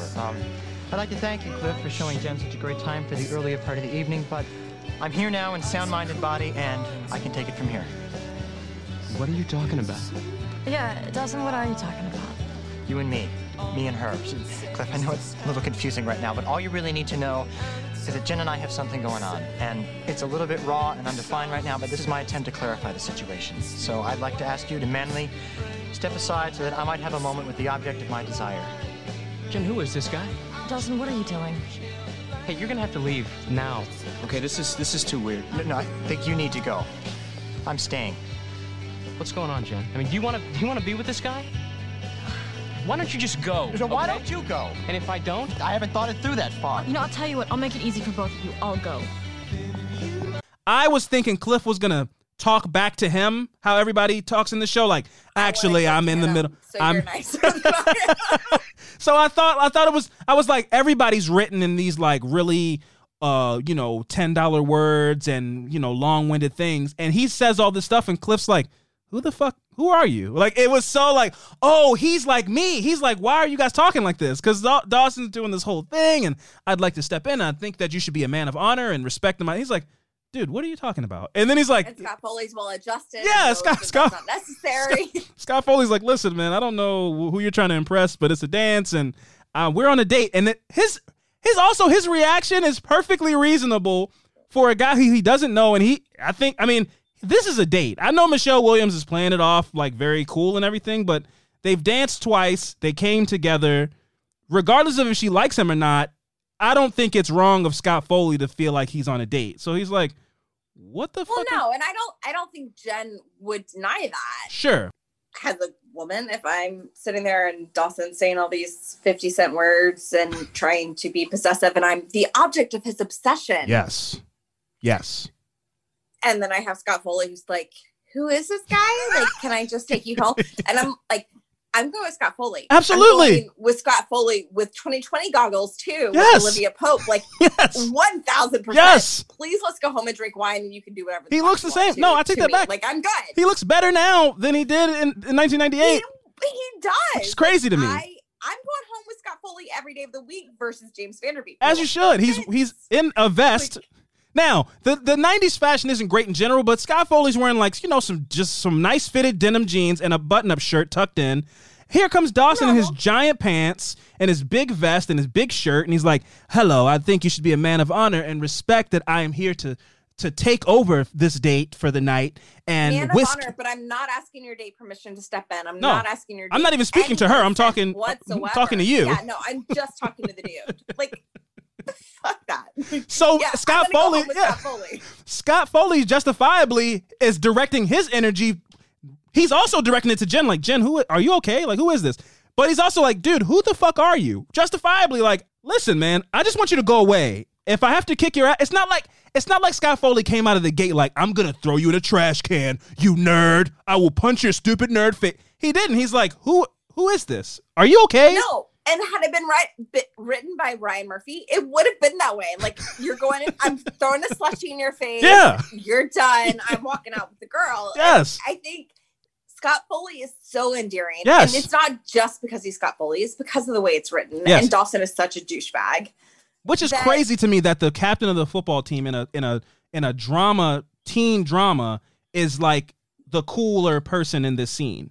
Jen, what is this? He's like, and then Jen's like, "I'll do you one better." She was embarrassed. And I'm like, I get it. Like, it's awful and you don't want two guys fighting over you. But at the same time, like, there was way more Dawson, though. Anything that's going to encourage Dawson at this yes. point. Like, he is clearly off the fucking deep end. And super, like, the audacity. Now, I had a girlfriend when I was, it was nothing like this, but when I was 19 years old, I had gotten broken up with by a girl because I had gotten a new job and I was very, like, focused in on the job.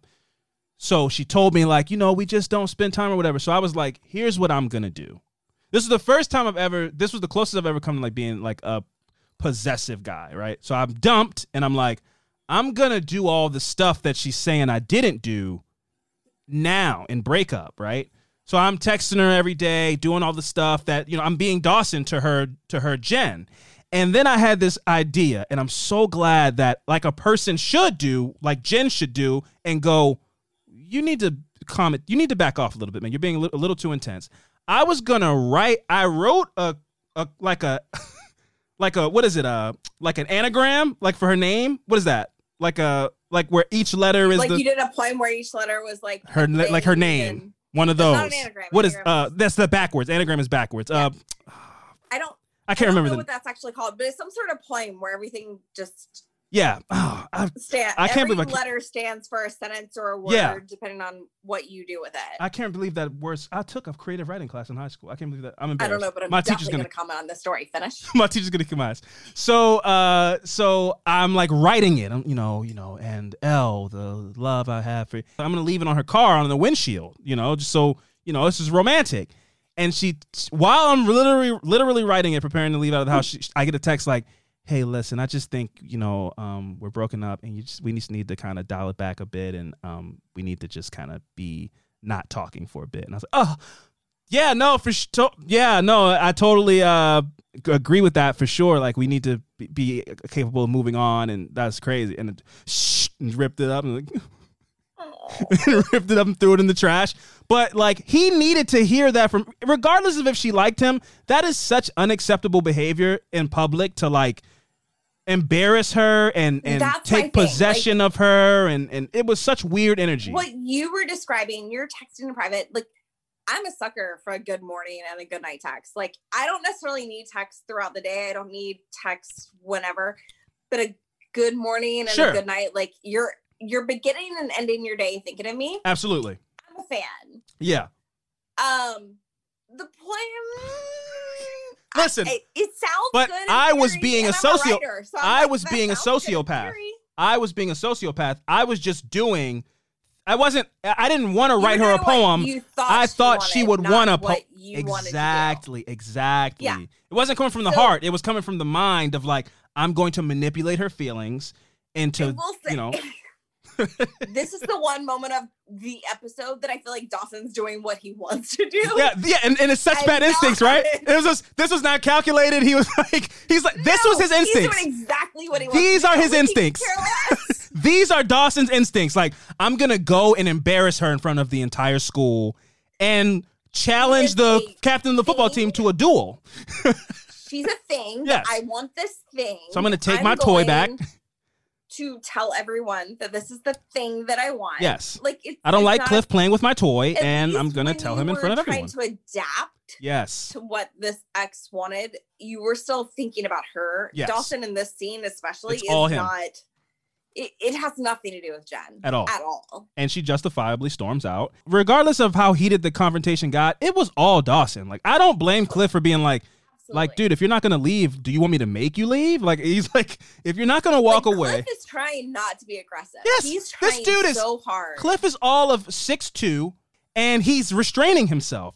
And we all know that this guy is the captain of the football team. The stereotypical trope of these TV shows is like, I'm gonna punch you in your. If this was Seventh Heaven or some other show like that, Dawson would have a black eye. he would have a black eye, and Michelle Williams would be comforting him, and that would be how they, have an emotional moment, right? Instead, Which I think is one thing that I think Kevin Williamson and the band of people like Dawson's Creek were trying not to do. yeah, it is But at the same subversive time, in ways. You literally made your title character so fucking unlikable. Yeah.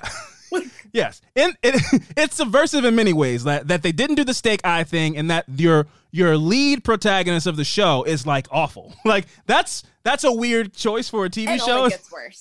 That's like such a I think it's a bold choice for a show to be like, let's make the person who's the titular character the one that is the least liked. It's a really cool move to do. I think it was a unique move by Kevin Williamson to make Dawson so awful. Say, even in 1998, I don't know if that was necessarily his goal, but it was definitely, I remember, and yet again, I was Team Pacey from the get-go, but there was never a moment really until probably season 5 where I was like, oh, poor Dawson. Otherwise, I was more that's like, way too long. You fucking asshole. Yes, Like, what the hell? So it's taken to another level. Me and Amanda Jacobson in the first episode of Dawson's Creek and episode of Down by the Creek as well. We were very much like both Dawson and Pacey in the first episode. They have such incel energy, and they're like, aggressive and angry towards women. And Dawson kind of continues with that torch this episode. Pacey dials back a bit, but after the dance, they're all walking home from the dance, and Dawson, my line of the creek this week is Dawson going, This could easily be the single most horrific night of my life. I'm a simp. The derogatory meaning of simp is like, you're a sucker for a woman, you like, you do whatever for a woman, and whatever kind of thing is that supposed to be. She never right? asked him to do anything. She never asked him to do any of these things. You're an asshole. It's not like, oh man, I put my heart on the line and I totally put my feelings everywhere and she rejected me. It's like, no, you embarrassed yourself and her and were super possessive, and you didn't even ask her to the dance. As a matter of fact, she invited you to the. Put your emotions on the line. He just assumed. Yes. I feel this way about you. It was never a boombox over your head in the front lawn. It was like the opposite of a simp. You're the opposite of a simp, man. You're just some weird dude who's like, well, we had one moment, and so she's my girlfriend now, and like, why do I need to say that? She should just know that she can't go to the dance with other guys because she's my girlfriend, because we almost kissed when I walked her home that one night. And I think had he asked her, I think she would have said to the dance, they would have absolutely been on the same page. Absolutely. But he assumed she was going to skip the dance and watch John Travolta movies. And he just assumed that she was going to fit all of the boxes that he wanted. We haven't even really he had created. We haven't even really established, except kind of in the first episode, that she even likes movies that much. I mean, she knows Steven Spielberg movies. Joey have had much more meaningful conversations than she and Dawson. He just puts that on her. He's like, you love Steven Spielberg and cinema as much as me. Obviously, you know what Schindler's List is, so we're the same person. And she's like, no, man, I want to go to the dance. All the posters in his room, like Schindler's List. Like, why would you ever put a Schindler's? Yeah. Like, it's an important story. Of course, but like he chokes his chicken in that why room, then and I don't want to look at a Schindler's List poster while I'm in, having sensual time with myself. That's insane. That's an insane poster to hang up anywhere. Anywhere. It's such a. It would be like, remember that movie? In an office if you're Steven Spielberg and you won the Oscar. Exactly. Yeah. Exactly. Next to like the ticket for the box office gross. It would be like if I had like a My Sister's Keeper movie poster in my house. You're like, I mean, I like that movie. I only saw it once because it's devastating, and I don't want people to be reminded of My Sister's Keeper when they're in my house. Like, it just doesn't need to be on display. You can bring it up in conversation if it comes up, but like to put that on display it's crazy to me. It's like, yeah, Jurassic Park, Schindler's List. They're on the same page. They're both like great films to watch any day of the week. They're fun. And then I know what you did last summer over here. Oh yeah. Well, of course, you gotta drop those Easter eggs in there. And then just on an amusing level, I love the leather straps in Frisco. It's funny because one of the creator of Veronica Mars, one of his first writing jobs was Dawson's Creek. That makes sense because Veronica Mars has that same kind of energy. All of the DC Arrow universe that's on the CW. This too? Dawson's Creek. Wow, what a weird origin story. So Pacey. My favorite shows. So Pacey ends up right back under a lamppost at a creek or at a dock once again with Miss Jacobs, and they're having this conversation again. Pacey's coming on, so he's so wounded but lovable and all those kind of things. And Miss Jacobs like, listen, man, I'm fucked up in the head. I'm going through a lot of things. I'm a mess. And this isn't going to work. Also, I'll go to fucking jail if anybody finds out about this. This is like not smart at all. And then Pacey excuses her actions by letting her know that I kissed you back. And listen, I'm well beyond my age mentally. I know I'm only 15, but like I am really cognitive and cognizant of what we are doing. And I have a say as well. So not only does she know it's wrong, it is wrong legally. And she's saying all these things, but he's just so irresistible because he's Joshua Jackson. She tells him, we can't do this, and we need to just be a teacher and student. That's how this needs to be. And then he pulls her in. Suave move. Everything about this is wrong. Joshua Jackson, I fucking understand. Everything about this, everything. I just want to say everything because this is gonna probably. I'm assuming this is a storyline for a lot of this season, but everything about this is wrong. But Joshua Jackson is playing this masterfully. I mean, he is a suave, debonair dude. He just happens to also be a fucking child, and she's like 38 years old. So this is incredibly wrong. Yeah, she's absolutely wrong. Every aspect of it. And I think that if he had to be this way because if it was anything other like, but I really like you though, and why can't we just like, can we make out? If it was anything other than that, you go, it would not have played well for a teenage soap opera at all. You'd go, oh, this woman's creepy because that's not suave at all. But Joshua Jackson being so debonair in the way that he's approaching it, you go, I mean, listen. Granted, Joshua Jackson in actuality is like 2021. Yes. This season. That's still like the. Find Joshua Jackson incredibly attractive. Absolutely. And he is incredibly charming, and being on set and seeing him in person, like he is that guy. If you take away the controversy of the age, take me home, I'm gonna you take away the controversy of the age, and this was just like, I'm going through a messy divorce right now, Pacey, so I can't. And he used all the same energy that he did before kissing her. You go, oh man, that's a fucking suave romantic scene. Let's go. So it's just, so it's just like the 15-year-old part is like, oh my God, this is so wrong. But he is very suave and charming, and it ends in them having a very passionate kiss. His second kiss of the episode. Pacey's getting all of the action. He kissed his dream girl and Dawson's dream girl. That's it. This dude's kissing everybody's dream girl all day long, and Dawson ends the episode kissless. So they have a passionate kiss scene. We cut back to Dawson and Joey, and they're walking down the street, and they're just still going over the night. Dawson, I couldn't imagine being not only Dawson's friend, but Dawson's female friend in the friend zone, because it's just like yap, and these long philosophical quips, and oh man, it's like life is everything's highs, there's no middles, and I just love her. It's like, shut up, man. But anyway, they're having a back and forth, and then she goes, you're such a sphincter, which is The dialogue in this show is bananas sometimes. But that's never been an insult ever. Has it? Okay, so in their defense for that particular thing, and it's one of those things as I was watching through the first season, there's certain FCC things that they want to say, but they can't say. She couldn't say butthead? She can say sphincter, but she can't say asshole. But a sphincter, I feel like there has to be, a direct comparative to asshole that isn't. She was completely calling him an asshole. But sphincter's nuts. But it's allowed by the FCC. It's not one of the 7 words, according to George Carlin, that you cannot say. That's fair. But my whole thing is like, until you bring that up, I'm not thinking like, oh, she's a roundabout way calling him an asshole. You know what I mean? Like, it's just, it would be, if she called him like a numbskull or a doofus, or it would have the same effect. A sphincter, you just go, a sphincter? So they're continue to walk down the street, and then boom, Dawson lays eyes on Jen. So it's like, Joey, get the fuck out of here. Thanks for That is actually one of my least favorite lines, where he's like, can I bag on you? And she's like, you can bag on me. I'm like, like, we didn't say bag. Like, no, that's weird. I didn't even, to me, bag on you means like, can I fucking insult you right now? Or can I like make fun of you? I guess that means like bail? Finishing up, going away. Can I bail on you? That makes way more sense. And it's what you should have said. Can I bag on you? Is like, are you gonna like? Can I bag on you right now? You're so stupid. To create their own vernacular. Oh, it's like fetch. Which they actually kind of succided with, but that's with what? The point. Walk the dog? Like little words, not walk the dog. Although I'm sure there are people that probably use it. Yeah, ironically. But there are little things that I feel like. Can I bag on you? I probably, even myself, and I can't tell you off the top of my head what they are, but they work their way into your everyday vernacular because of the show. Did. Okay, I can see that. But bag on you. Bag. Like, hey man, I got a bag. I'm watching it now, and I'm like, really? Man, I'm running late. I got a bag. I got a bag out of here. So she's like, yeah, you can bag on me.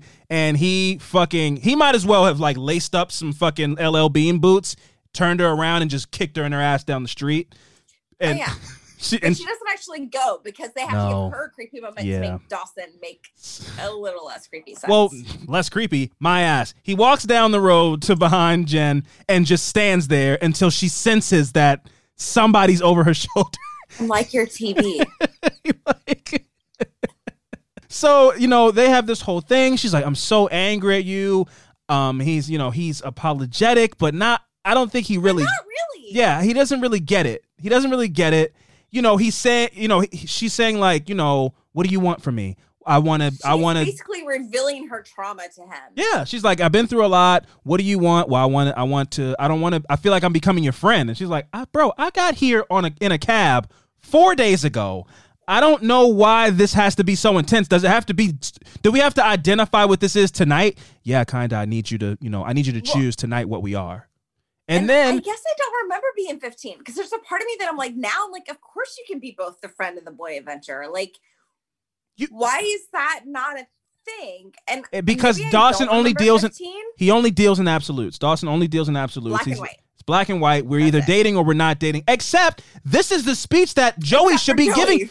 Joey should be saying all of these things to him. And it's so hypocritical for him to be saying this because it's like, do you not know what you do to this girl on a day-to-day? Do you not know what you do to Joey on a day-to-day basis? I feel like you're making me your friend. I don't want to be that person that you come over to and you talk about all your boy adventures with. I want to be the boy adventure. You don't think Joey wants to be your girl adventure? How are you not seeing that? You've been living it for 4 days. Joey's been living it for 12 years, man. For 12 years, she's been living it. And you're like, 4 days of this. And they've had some pretty romantic moments. The first episode, that whole thing where she's like, I'm just going to pretend we kissed.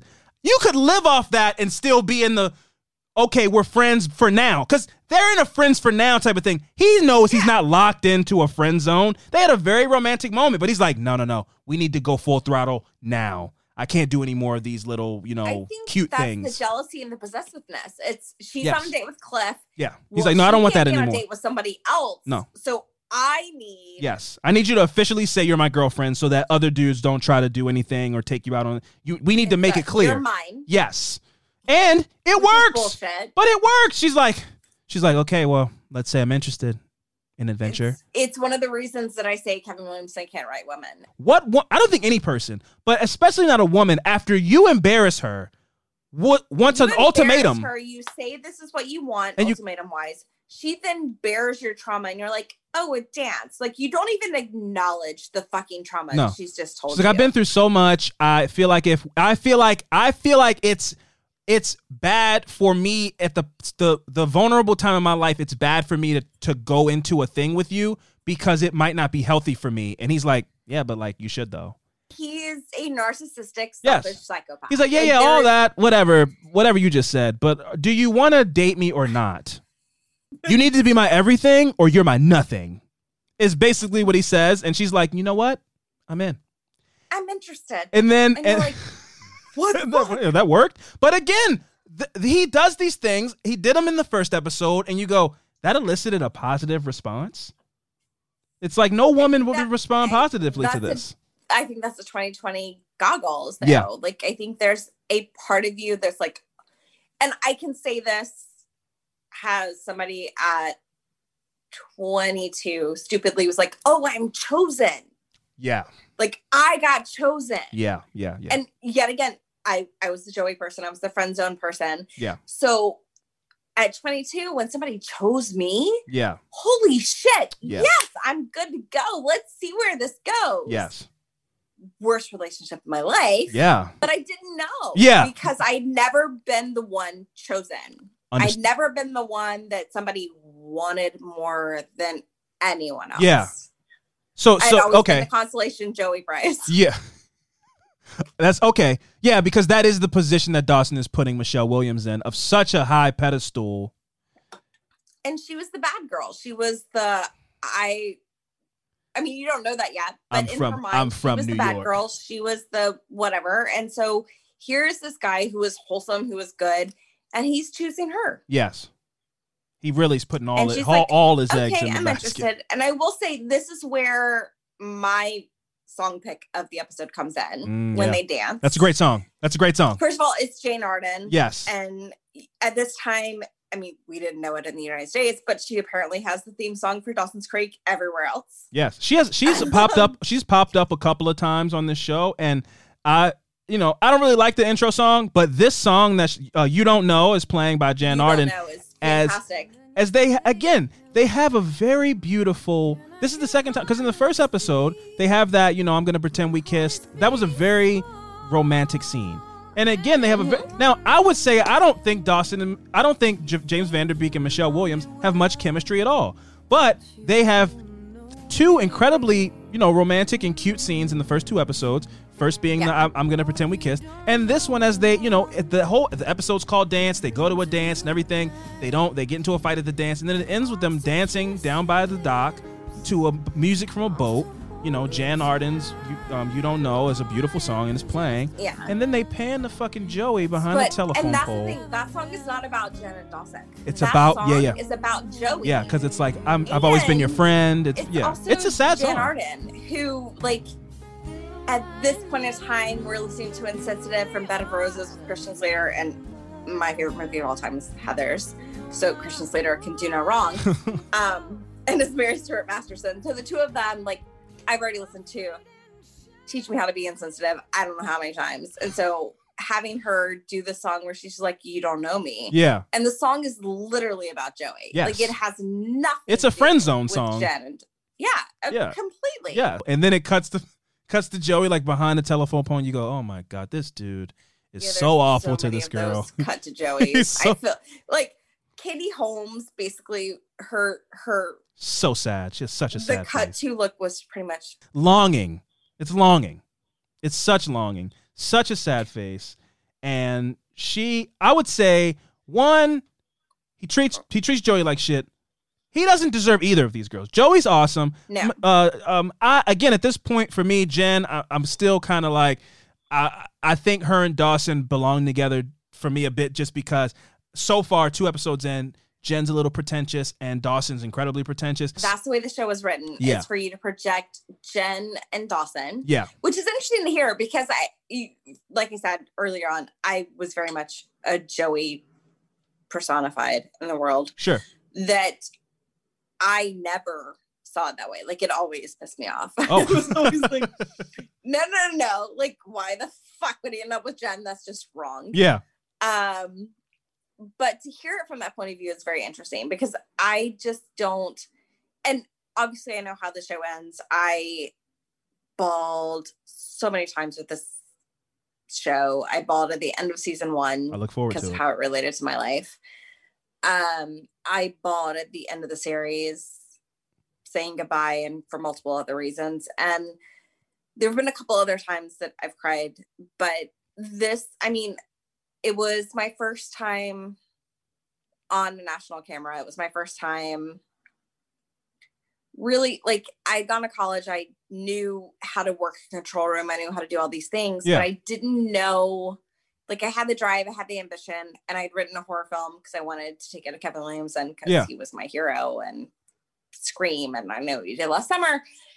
And my horror film is extremely twisted and dark and weird. Like, there's elements of it from Heathers and Scream that are very interesting. I used it for my thesis project in grad school, but that's why I took it up to the studio in Wilmington. And funnily enough, Kevin Williamson had actually left that season. So my envelope was addressed to Kevin Williamson. Paul Stupin, who's remained executive producer throughout the years, actually wrote me back.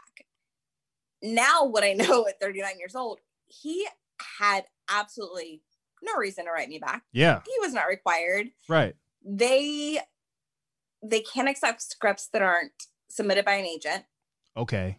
At all. So no matter how good your script may have been, it's like, I can't do this. So. But I was 18 and fearless and didn't and had no idea. As so I brought it up there, and I get this amazing letter back that's just like, please keep writing.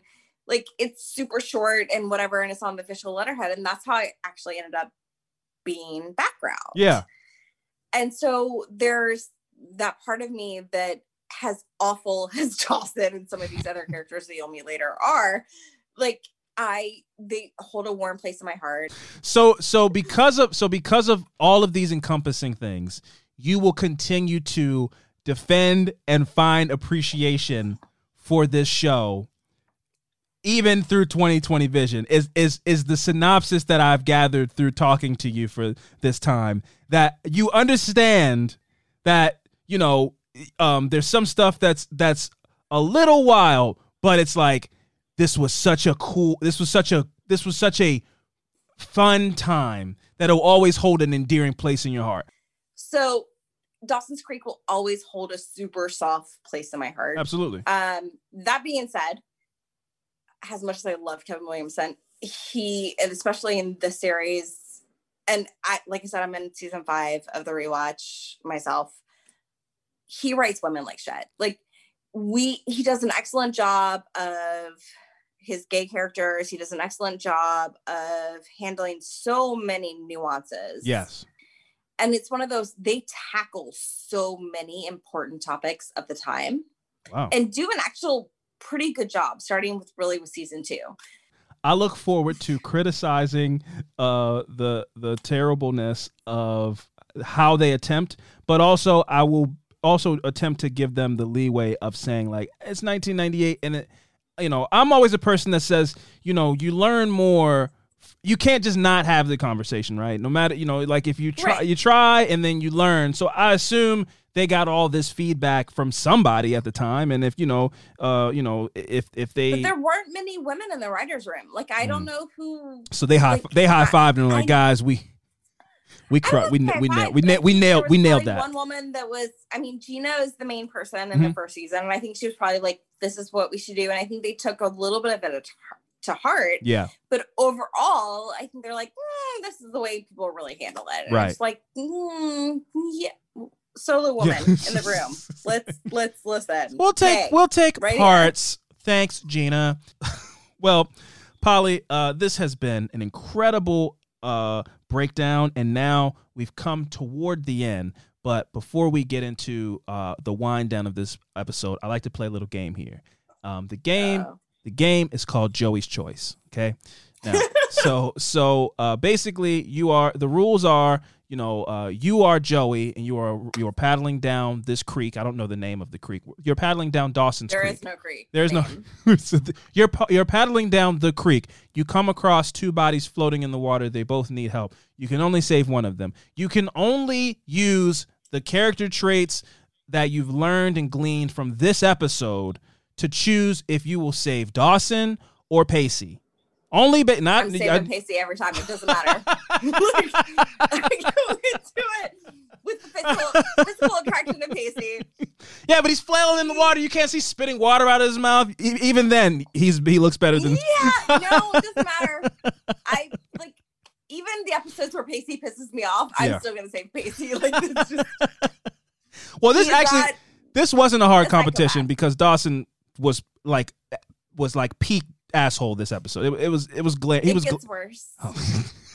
I feel like everybody I have on is gonna be like, yeah, no, it's Pacey. Like, it's not even. Yeah, it's Dawson's awful. There's about 6 episodes in season 3 or season 4 where people might be like, oh no, it's Dawson. No. Like, I don't care what's going on. It's always Joshua Jackson. It's always Pacey. Like, even there are 2 episodes in particular where Pacey's a raging asshole. Oh, I'm still choosing Pacey. Okay, that's good to know. Okay, so Joey's choice. You have saved. Polly has chosen to save Pacey from the creek with no name. Now we have come toward the end of the podcast. Now, I've said this in the first episode as well, but anybody who has singing aspirations or would like to, get any kind of recognition, I would love for you to send an email to creektalk98@gmail.com with your submission of your cover of Paula Cole's I Don't Want to Wait. Now, Polly, I think we discussed at a point that I would like for you to, put a message in the bottle. This is what I like to do. I like for people to come once we finish analyzing the episode. I want you to kind of take a message that you've received from this episode, I'm going to put it in a bottle, and I'm going to throw it into the creek, to kind of, for listeners to take away from what this show. Shitty episode. From what this show. You want me to have like this uplifting message. I want you to have whatever message it doesn't have to be up. Whatever this show, this episode tried to, and it failed. Whatever it tried to teach you, I would love for you to kind of, surmise that and wrap that up. And as you're doing that, there will be a cover of Paula Cole's I Don't Want to Wait, gently swelling in the background.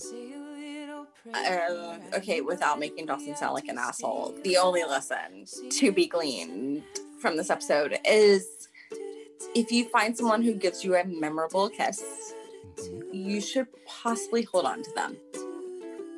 Gently, though. Not obsessively. Not be an asshole about it, but maybe hold on to that. Yeah, hold on to that person and keep the chapstick on hand. I mean, yeah, chapstick's important. Such good product placement, by the way. It was like when Mrs. Leary is like, she pops the chapstick, like, I remember chapstick. Zoom in. All right, well, Polly, this has been so much fun. I would love for you to, take the time and, give your socials out, let people know where they can find you and all of that wonderful stuff. So, go ahead. The floor is yours.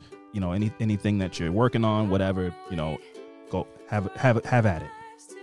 Okay. Well, social wise, I'm Polly Kotowski, which is KOTOWSKI. Yes, it is. On Twitter and Instagram. You can hear me Mondays on Jensen and Holes and Murder Squad. Absolutely. I am working on a novel. Yes, you are. I would love to read that whenever you get it finished. I would Vampires, witches, werewolves. Oh my! I'm into all of those things immensely. I'm doing rewrites right now. Oh wow! Okay. That's why you haven't read it yet. So okay. I'm finish my rewrite. Okay. Yeah. No, that's awesome. Well, on the bright side, this has been the most depressing year, and there's been so much time to not go anywhere or eat food in public or go do things. So we haven't slowed down. Oh, I feel like podcasting's picked up. Like, yes, I don't. That's true. Like, the more time you have, it's like, oh, we can bank more. Yeah. Yeah. What are you talking touche. about? We can record from home. We can record all the time. Touche. We can bank so many episodes. There's so much free time to do this. Yeah. Okay. And whenever. They're like, but wait, did you see this breaking case? And I'm like, yes. They're like, you're fast. I'm like, yes, I am. Well, this has been another episode of Down by the Creek. I've been Alvin Williams, your lovely novice creeker host, joined by the wonderful Polly Katowski. And see you guys next creek.